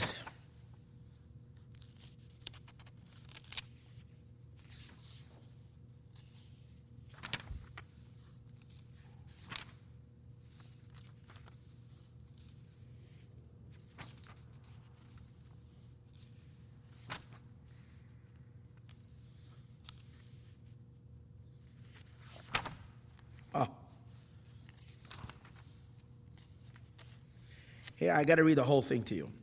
Rabbi Lazar was going to see Rabbi Yosi, his father-in-law. Rabbi Abba v'chavroi azli imei. And Rabbi Abba and his friends were walking with him. So you have Rabbi Lazar with Rabbi Abba and his friends accompanying him, and they're going to Rabbi Yosi. Pasach Rabbi Lazar v'amar. Rabbi Lazar opens up the conversation, and he brings the pasuk. Hashem boiker tishma koili. In the morning, Hashem, you hear my voice. Hashem boiker, my boiker. Hashem, listen to my voice. What does it mean, boiker, listen to my voice? Elada boiker da Avram. This is the boiker of Avram, the itar ba'alma, that is aroused in the world. It says that Avram woke up in the morning. What does that mean? The Zohar explains that the morning hours, the really early hours of the morning, are very powerful hours for kindness. If a person wants to have his prayers answered, wake up early in the morning and say Tehillim, do tzedakah, whatever it is, because those hours are going to be answered much more likely than any other time. Because when the morning comes, that the level called boker, which is chesed, is aroused. Meaning that attribute is active. It's a time of goodwill to everybody. That's when Hashem is in a mood, so to speak, to do good to everybody. To those who deserve, those that are worthy, and those that are guilty. That's why this is the best time to daven, before the king. And that's why B'shata da Asat Safra, at the time that the morning comes, Kol Inin Asira Malka Ashkachi Naicha, all those who are prisoners of the king find a respite. V'idan Sloisa Iyu Elayu, it's a time for prayer. V'kolshken Inin the Taivim B'tiyufta. How much more so the people who do tshuva. Ubon ba'usan lagaba malka kadisha, and petition, their request in front of the king, especially if you do tshuva. Begin daha shata chad mamun and nafik l'star daraim erafol shemei. Because in the morning, a malach goes to the south. Now it makes sense why he goes to the south, because the south is chesed. So the malach that goes to the south is the malach, his name is Raphael. And he has all healing remedies. It's all in his hands. He has all the refuahs.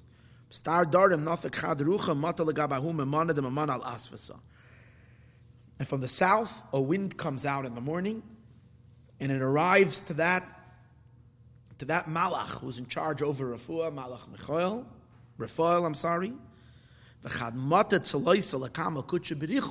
and when a person down here davens at that time towards Hashem, because if you're davening in the morning when the malach is in the south ready, and he has already his kit with him, his refuah kit with him,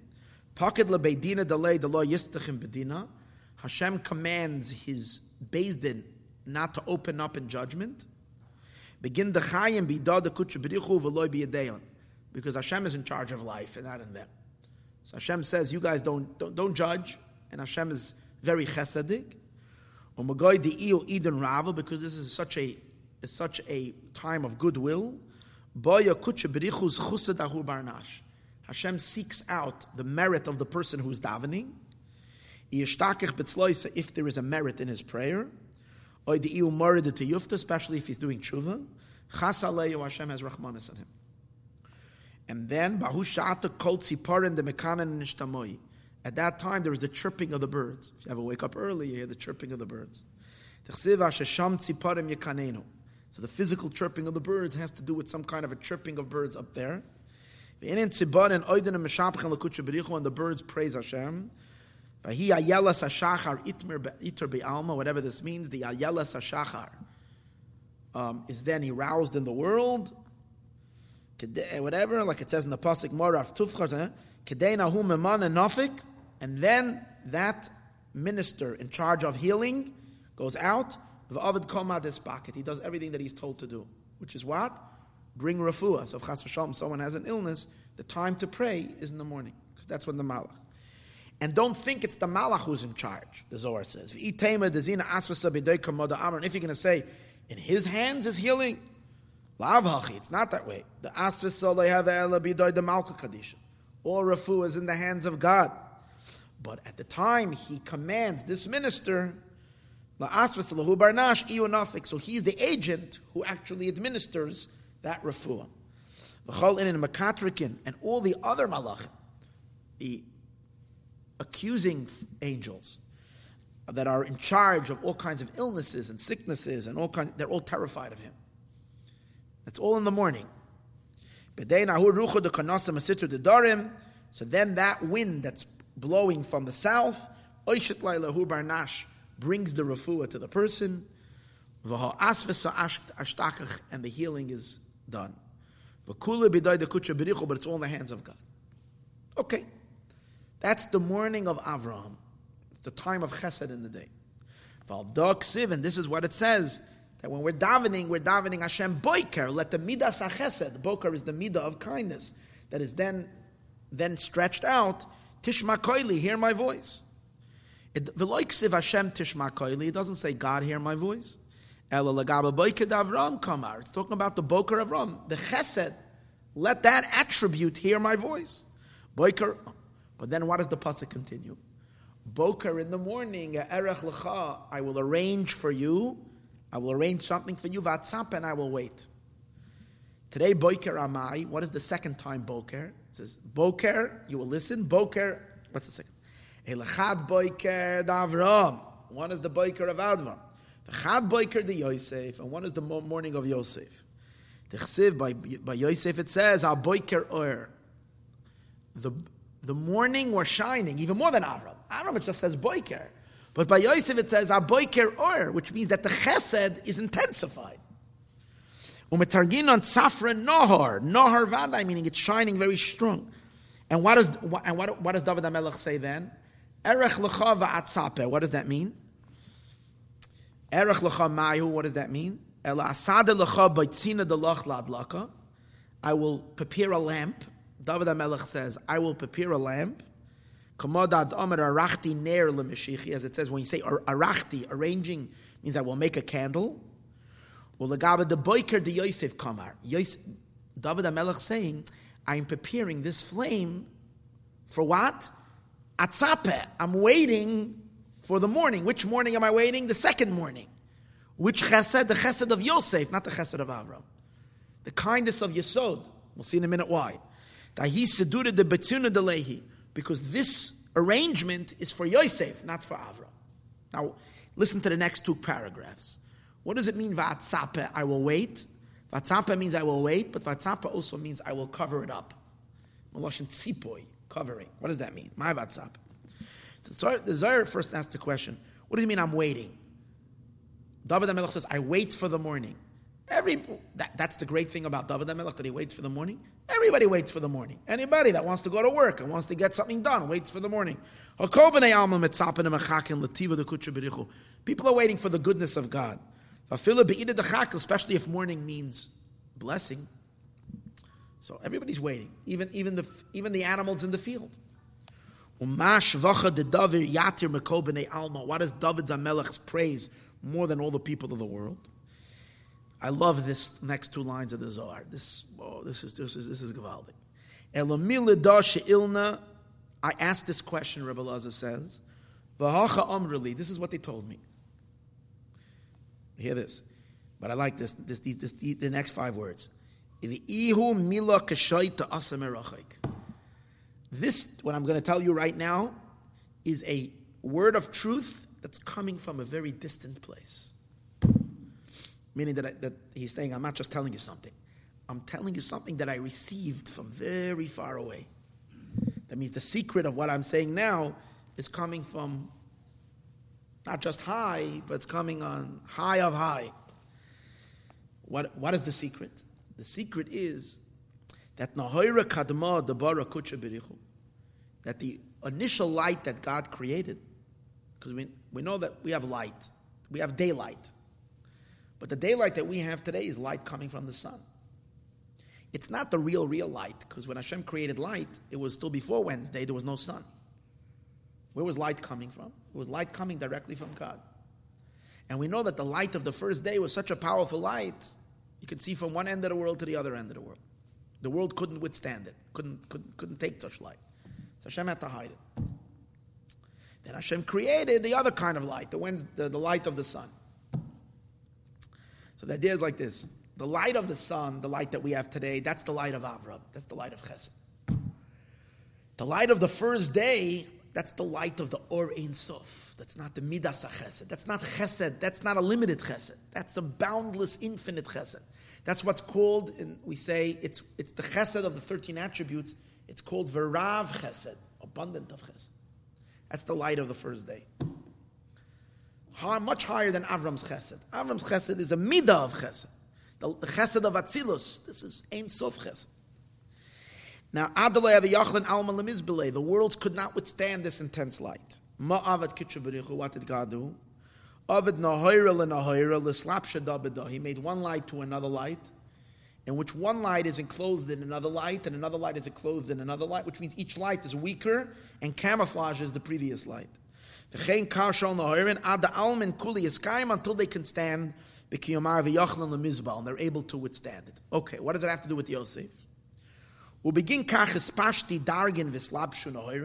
Light keeps one light evolves into the next light, and these are called the supernal wings. The Zohar says, until they come to Sfiras HaYesod, until they come to the Boker of Yosef. Simply, what is he describing over here? If I'm figuring this out correctly, is that from the light of Keser, that's Ein Sof, it's too powerful. Comes Chachma, comes Bina, comes Das, comes Chesed, comes Gevura, comes Teferes. These are all lights. Each one is hiding the light before. Until you come where? To the light of Yosef, until you come to Yesod. What happens in Yesod? V'ihu natul kol nahoirin ilayin, and he takes all the lights from above. He gathers them all in. That's why he's called Koil. Koil means he gathers it all. Umigoy de kol nahoirin ilayin beit talyon, and because all the lights from above are dependent in him, which means somehow he's able to draw all those lights in, even the light, the first initial light, the Or Ein Sof, as we said earlier, that in Yesod, what's Nizgala in Yesod? Keser. In Yesod, in the power of transmitting, in that bonding power, comes the light of Keser. It's in Yesod. Because of that, Yosef HaTzadik, his face has the biggest radiance. His face was shining like nothing. Zivei salik misaifi alma atzeifa alma. His radiance of his face is from one end of the world to the other end of the world, the le'ela. Ad alman de latata le'yachlin le'mizbel. But the lower worlds can't withstand the tzaddik. Too high, too powerful. Yosef's light is too powerful for the lower worlds. He's up there, he shines because he has the light of the first day. He has the light of Keser. Asa David, but the problem is you got to bring it into the world. You got to bring it into the world. Comes David. The Asken Hai Bitsuna, and David HaMelech creates a candle, Chupah Lahai Boiker de Yosef, which covers Atzape. Atzape means I make a tzipoy. David HaMelech says, I'm waiting for Yosef's light and I cover it up to be able to bring Yosef to the people, to the world. Malchus receives from Yosef, and Malchus creates some kind of a filter to allow Yosef's oil to come into the world. The Friediger Rebbe is Yosef Yitzchak. He's the 6th Rebbe. Powerful. And the world can't handle his light. And the Rebbe is the 7th, is Malchus, takes the Friediger Rebbe's Inyanim and implements it, makes it palpable in the world. Mamish this Inyan. Yeah. Asa David, lahai boiker di Yosef HaBoik, l'kaima alman de latata, v'aldoksiv boiker era l'chava atzape. Etzapeyu, he covers it. When Rabbi Abba heard this, Rabbi Abba kissed Rabbi Lazar, and he said, if I haven't come on the road only to hear this, it was worthy taking this whole walk. Just to hear about the boiker of Yosef. So what do you see from here? That even though there is chesed of Avram, and chesed is light, Avram is light, but the chesed that is in Yosef, because it reaches the Ein Sof chesed, that's why we're going to see Lavan has a particular connection to Yosef. Because Lavan is also that level of Keser. That's why he's called white. What does white mean? Loiven Elyon, the supernal whiteness. It's Keser. It doesn't have yet any definitions. So Lavan, and here's the thing. Lavan's light is Ein Sof. It's Beli Gvul. That's why Lavan, because he has such Beli Gvul light, that's why he doesn't support his family. Because no one can grab it b'pnimius. That's why Yaakov has to work for him, but Yaakov is not getting anything. Until who was born? Yosef is born. What happened when once Yosef was born? That's when Lavan made the deal with Yaakov. And Yaakov took the entire wealth of Lavan to himself. In other words, the idea, what does that teach you? That Yosef is able to bring Lavan's light into vessels. Yesoid is mamshech from Keser. But Poyel Mamish too. When a person is creating a child, the Alter Rebbe says that the father is drawing, the seminal drop is called Lavan, white. It's white. Because it's taking from the whiteness of the soul, from the loiven, from the keser, from the crown, from what's higher. So Yosef and Lavan have a connection. And that's why, till Yosef is not born, Yaakov can't really get a hold of Lavan. The whole inyan of Yaakov is that he's supposed to draw down Lavan's energy, the loiven elyon, into the world, into Seder Ishtalshalos. That's why, what is Yaakov doing to Lavan's sheep? He's making them have spots and speckles and stripes. The spots, the speckles, and the stripes refer to the vessels, the containers of all worlds. There's 3 levels. There's Olam HaAkudim. Akudim means where all the spheros are all contained in one attribute. They're one inyan containing all the spheres. That's the first level called Adam Kadman, Olam HaAkudim. Then the next world is called Olam HaNekudim, where the sphirot, the attributes, each one becomes specified as a separate attribute. That's called Olam HaTayu, the world of Tayu. They were points, and they clashed with each other. Finally, the last level is called Olam HaBrudim. Brudim means an entire parts of. That's Atzilus. That's Atzilus, a parts of an entire configuration. Yaakov's inyan, and Lavan is still prior to all of that. Yaakov's inyan is to bring God down into this world. Torah and mitzvahs, that's Yaakov. Vayakam edus beYaakov, the Torah some. What's Torah and mitzvahs? To bring the undefined, infinite God to settle down in vessels. That's why, and therefore Yaakov does his avodah with what? With the tzoin, with the sheep of who? Of Lavan. Because Lavan represents Hashem's light as it's still higher than everything. That's why Lavan down here was such a rasha that he didn't obey any rules. What's the thing about Lavan? Lavan broke every rule. He made a commitment, he broke it. Why? Because in essence, he comes from a place that's prior to all rules and regulations. Down here, when he comes down, our world is a world that's supposed to operate with rules and regulations. But since Lavan's energy stems from where? From Loivan Elyon, that's why you couldn't nail him down to anything. He slips out of every deal you made with him. No, I'm not. You can't hold him down to anything. He wiggles his way out because now, in Kedusha, it's very holy. In Klippa, it's very, very lowly. It's very dark. It's a terrible thing. But still, where does Yaakov? But still, Lavan, inside of him are sparks of holiness from the supernal whiteness, from the Loivan Elyon. And that's why Yaakov does that avodah. But to really get a real grip on Lavan, and to really bring Lavan's energy down into this world, to settle it, you can't do that until when? Until Yosef is born. Now let's read it inside. Pasuk boiker tishma koili boiker erech l'cha shenisker beis bechinas boiker hainu boiker d'Avram the boiker of Avram a boiker de Yosef shenema boigam ken a boiker or ubechinas boiker de Yosef dafka in the boiker of Yosef mizgale bechinas or shenivra b'yom rishon dafka in Yosef's boiker it's revealed the light that is created on the first day shalamayla gam a boiker d'Avram it's higher even than the boiker of Avram. Ayin Sham, he tells you, look in the Zohar. So Baruch Hashem, we learned the Zohar because the Tzemach Tzedek said we should look there. It's explained elsewhere how you saw this. The Toichen Inyan, and the content of the Inyan is Al Pi Masha Kasa B'Makam Achar. He's going to explain what is the difference between the oil of Avram's boiker and Yosef's boiker. It says, B'Pasik V'Asisa Bigdei Kodesh. It says you should make holy garments. So he explains over there how Avram is Chesed, and Aaron, the Kohen Gadol, is also Chesed. But the difference is, because Kohen is Chesed. Levi is Gevurah, Kohen is Chesed. What's the difference between the Chesed of Avram and the Chesed of Aaron? Why do we need two Mashpiyim who are Mashpiyah Chesed? Not only Mashpiyah Chesed. Chesed is really what? Love. So Avram, we know, gives us the power to love Hashem. And Aaron HaKohen also, Ba'alois Chesaneros, he lights the Neros, which means he also fires up the love in the Neshama. So why do we need two mashpiyim who give us love? And the answer is Avram's love was an intellectual love, a love that comes from seichel. It's midas. Avram gives you the midah of love, but it's a love born out of seichel. Aaron gives you what's called avarabo, a fanatical, crazy love, a love that you're just a fire, a madness, a maddening love. Why? B'chlal, Avram Avinu was a philosopher. He was a Baal Moichin.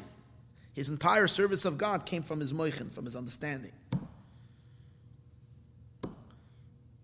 Aaron, l'mayla from that. Aaron's avodah was just pure love, pure higher than infinite. It's explained that what? That these two loves come from the two levels of chesed. Avram Avinu's neshama originates in chesed of Atzilus. That is what? That is as a measure. And that is born from what we said before. The midos are born from the mochin, born from the intellect. Aaron, however, he's rooted in V'rav Chesed. That's why he's called Koyin Gadol. Rav Chesed, abundant kindness. Za'am Shachas Ava Rabba. This is a drawing of great love. Mepchenes V'rav Chesed. Shalamayla mepchenes Avram. Much higher than Avram. Shemamshich mepchenes Chesed Dezah. Avram is only mamshich from Chesed of Ze'eran, Piranikra Olam, which is called Olam. You know, in davening, there's two nusuchs.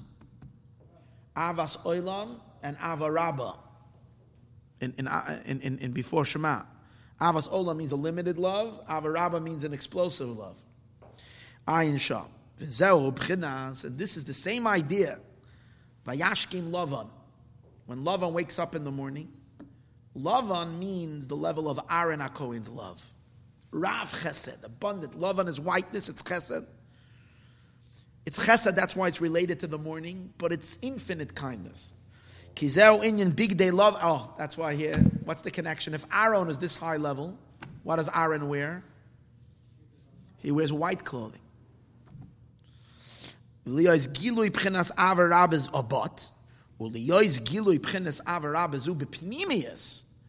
order for us, this love, to not remain above in our neshama, above, in order for it to come down in an internalized way, that's what Yosef does. Yisoid is mamshich, this avarabba, b'pnimius, to internalize it. B'chinas Yisoid. Kikain, he says, b'pchinazum is gala pnimius ava. You see that in Yisoid is revealed the innermost of the love of a person. How do you see that? It says by Delilah, the wife of Shimshon Hagibor, the Philistinian wife of him, when she wanted to know the secret of his strength. Right? So how did she get it out of him? She kept on nagging him.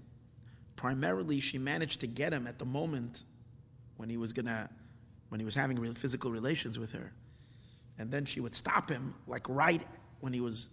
So it says, and then she forced him, like even though he knew that when he gives away the secret, who knows? And later they killed him because of it. But what does that mean? That in Yisoid, which is the bonding between the man and the woman, in the Yisoid, over there the innermost of the love is revealed, meaning a place where it's your inner human being. It's like your entire keser is spilled out. There's no secrets. It's like it reveals your essence. So you see that Yisoid touches on the innermost. It's not an external thing, it's the deepest. Comes out, there's two levels of revelation. One of them is a Serusa Serusa. We spoke earlier that in the morning, Lavan kisses his children, means in the morning there is an evoking that Hashem is Serusa De'ela. There's an arousal from above that comes before we do anything to jumpstart our service. That's what we say in the end of the parsha. Lavan wakes up in the morning. I know baboiker da Avram, the boiker of Avram. Shenema vayashkim Avram baboiker. Hashem's right hand embraces me. Now, based the second one, Yisrusa Deliela. Then there is something else. After we finish doing all of our work, and we complete our work, then God comes and adds the icing on the cake. On a level that we can't evoke from. Hashem comes and gives the finished final touch. That comes after our work. So there's two types of Serusa Deliela. Two times when Hashem kicks in without us doing. Either before we begin, to give us a little kick, to get us started, to jumpstart the engine. Or after we've done everything we can do, and we've stimulated him and got him involved, then he goes and he gives us a bonus on top of that all. And that's a Serusa Deliela that comes from a place we can't touch. That is related to Yosef. Meaning Avram's connection to Lavan, Avram also has a connection to Lavan. But the connection of Avram is before we begin. It's a lower revelation. And then the second one comes after we complete everything. We have the revelation. Once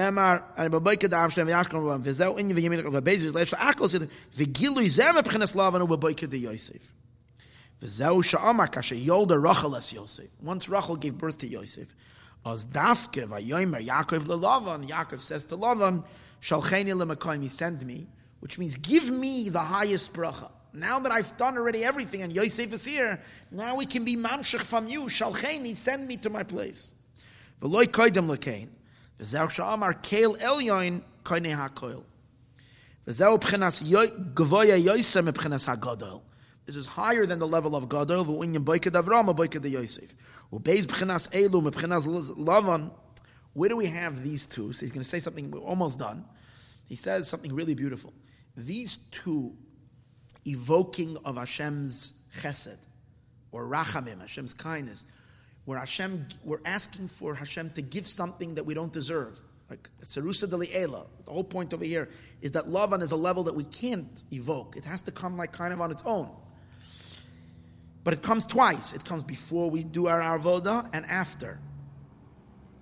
And then in the middle is our avoda, but before and after. We find that in davening, we mention 2 times in davening.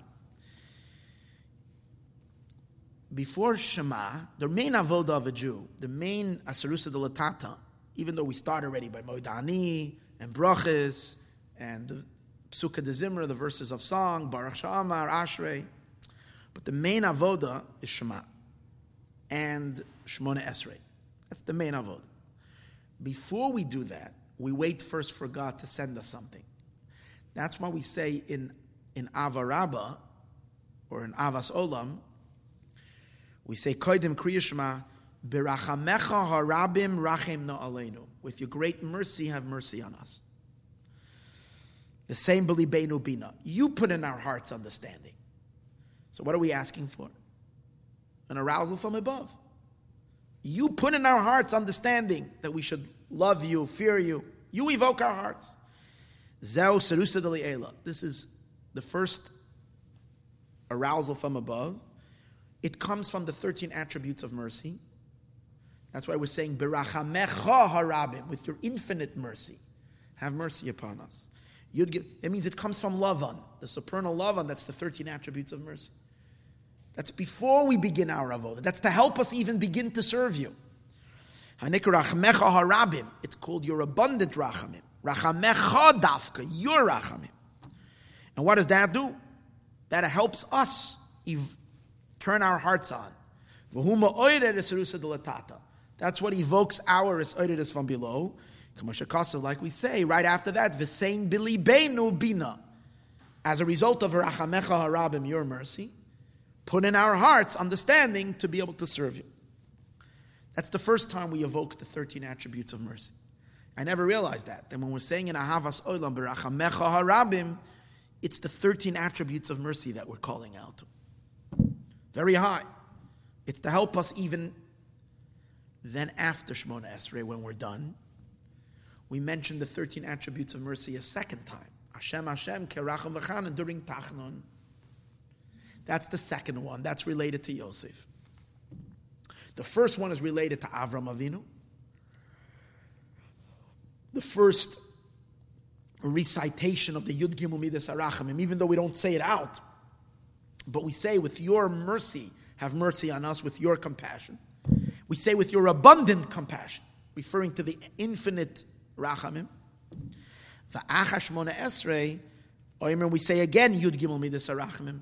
This is related to, the first one is related to Avram, this one is related to Yosef.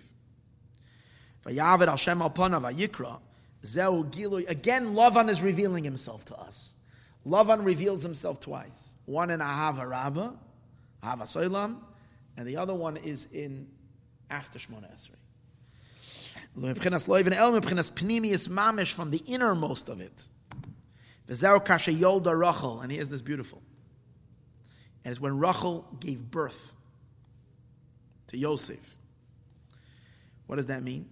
Ki yedua, as it is known, that when we say Sim Shalom, Toiva Uvracha, Sim Shalom is the drawing down.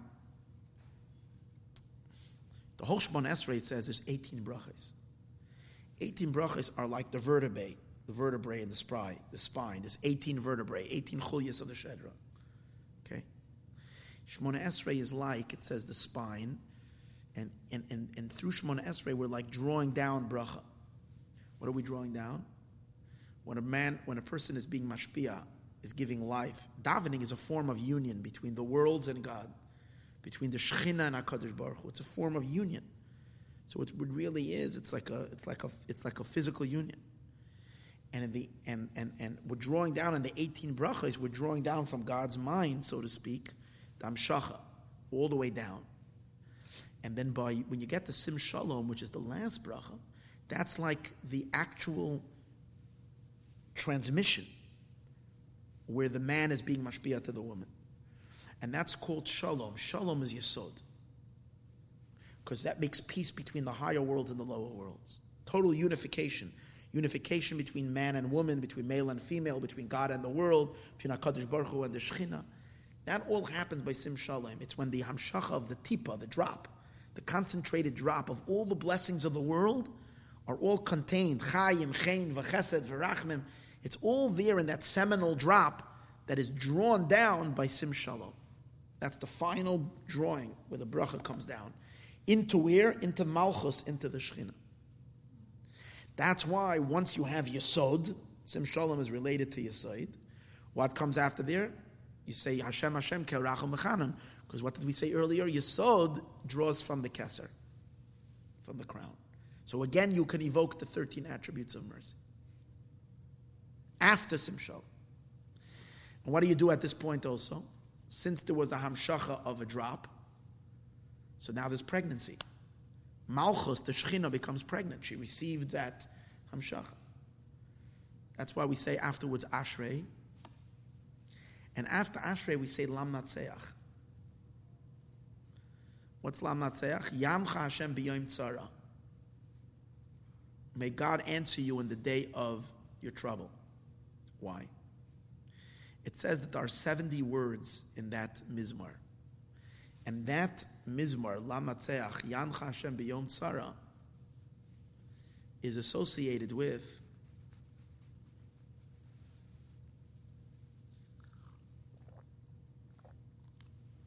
is associated with 70 cries that the woman has when she's giving birth. The Zohar talks about 70 cries that a woman gives as she's going through labor pains. It's discussed that before Mashiach comes, there are 70 years of labor pains. And we say these Lam Natseach. We say Lam Natseach with 70 because it's supposed to save us from Chevlei Mashiach. The birthing of Mashiach should be easy. It's supposed to counter the Chevlei Mashiach, the birth pains. But when do we say it? After Simshalom. Because until Simshalom, she's not pregnant yet. In Simshalom is like the spine of the Mashpia, is drawing the bracha down to Malchus. Yesoid was Mashpia to Malchus. Now she conceived. And now we just need that whatever she conceived, she should be able to give birth to it. All the blessings that she received should be able to materialize and open up in the world. It should be birthing. Sometimes the birthing experience is very difficult. So every day we say after Ashrei, a special tefillah that the birthing of that day should go without complications. That Malchus, the Shechina, should give birth to all that hashpah that she received without any complications. That's why it could be the reason why the previous Rebbe, Rabbi Yosef Yitzchak, was precisely the one who instituted. He writes that on a day that we don't say Tachnun, we should, in which not everybody does this, but in the Nusach Chabad, the Nusach Hari, a day that you don't say Tachnun, you also don't say Lam Natseach. Some Nusach say Lam Natseach, but the Minhag Chabad is that whenever you don't say Tachnun, you don't say Lam Natseach. But he said, even though you're not saying Lam Natseach, you should still say it after davening as part of Tehillim. Because he instituted, he asked that you should say Tehillim every day after davening. But he said that he instituted a takana, that even on Shabbos, when you don't say Lam Natseach, you say it after davening, you say Kapitel Chaf every day. And he said he mamash indicated that he got this from above. When he said that, he clearly said that he received this instructions from above, that this is important. So first of all, it's related to the previous Rebbe. Chaf is 20, but the idea that he gave that parak in Tehillim, Lam Natseach, with the 70. So the year that the previous Rebbe instituted, I'm not sure exactly which year it was, but we know that it's referring to the last 70 years of exile. He passed away in 1950, and now we're already in 2016. So we're almost up to but he instituted this actually earlier, about 70 years ago. So it's interesting how it's 70 years, these 70 years of Galus. But the other reason is he just said, Yosef is the one who makes Malchus pregnant. And if a husband makes a woman pregnant, then he needs to make sure that she has an easy birth. He feels bad if she becomes pregnant from him, and then she's suffering horrible birth pangs. Being that he is the Frierdiker Rebbe, according to the attributes, Hasidic attributes, he's the 6th Rebbe, and his name is Yosef, and he's very much related to the attribute of Yesod. So he's the one who's mamshich, the light of Mashiach, into the world, and he gives it to Malchus, to the recipient. Therefore, he is the one who institutes that you should say, Lam Natseach. It's interesting, based on what we're learning now. Just like in every day that Tzemach Tzedek says, you say Lam Natseach, so that the birth should go without much suffering. So it makes interesting sense that's what he means over here. That the previous Rebbe, who's the one who's mashpia, this hashpah, wants to make sure he brings the Geula down into this world, but now it needs to be born. Now it has to be. V'nasa achakach haleida l'kein oimnem achakach yancha Hashem shezel b'shvil haleida kenoida as it is known. V'az, and then noisa ava, and he forgives all sins. When we say the second time, the 13 attributes of mercy, v'hainu v'yanashek libnoisa, and that's what it means. He kisses his daughters. Who shafilu nefesh Bahamas, because it says Lavan kisses his sons, kissed his daughters as well. What I don't understand is that over here it's mashma that the kiss that Lavan gives to his children is related to Yosef. But earlier in the Maimer he said that it's related, that the kiss that Lavan kisses his children is related to the Yisrusa de Le'elo, the arousal from above that happens before the Avodah, which is connected to Avram. Not to Yosef. So I'm not exactly sure. But anyways, he says over here, the kiss to the daughters is an amazing thing, that it's after we finish our avodah, after we complete it, and we have the Yisrusa de Liela from above, he kisses the daughters, means even the animal soul, which is called one of the daughters, because Hashem, the Neshama is not called just a daughter. The Neshama is called Hashem's wife. As in Shir HaShirim it says, Kesheshana bein achoichem, like a rose amongst the thorns, Kain Reyasi, my bride, Bein Habanois, amongst the other girls. So our animal soul, which comes from the Klippa, is called the daughters. But Lavan, the empowerment that Lavan gives us is so strong that we have the ability to even rectify the animal soul. And that's the idea,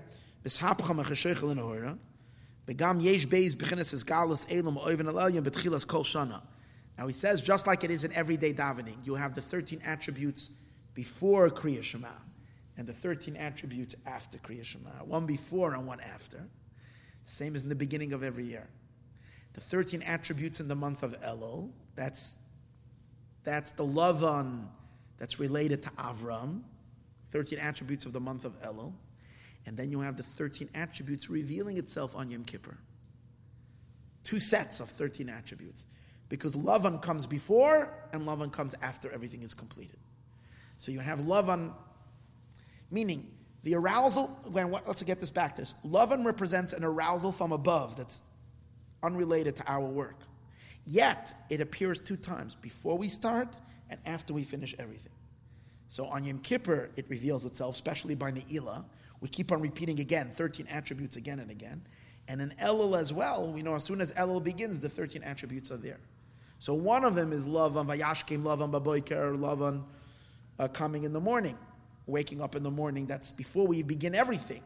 And the other one is after our Avodah. The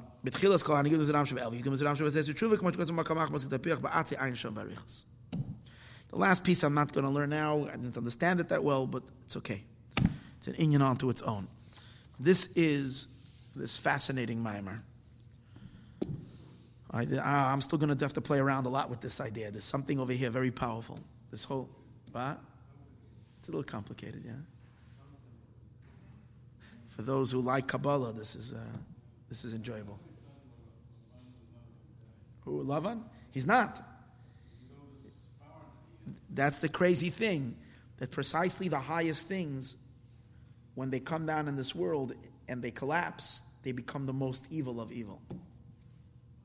So down here, he was a real bad guy, but he had in him, the reason why he was so powerful, because he had within him a spark of something very high. And that spark expresses itself in a corrupted, perverted way in his wickedness.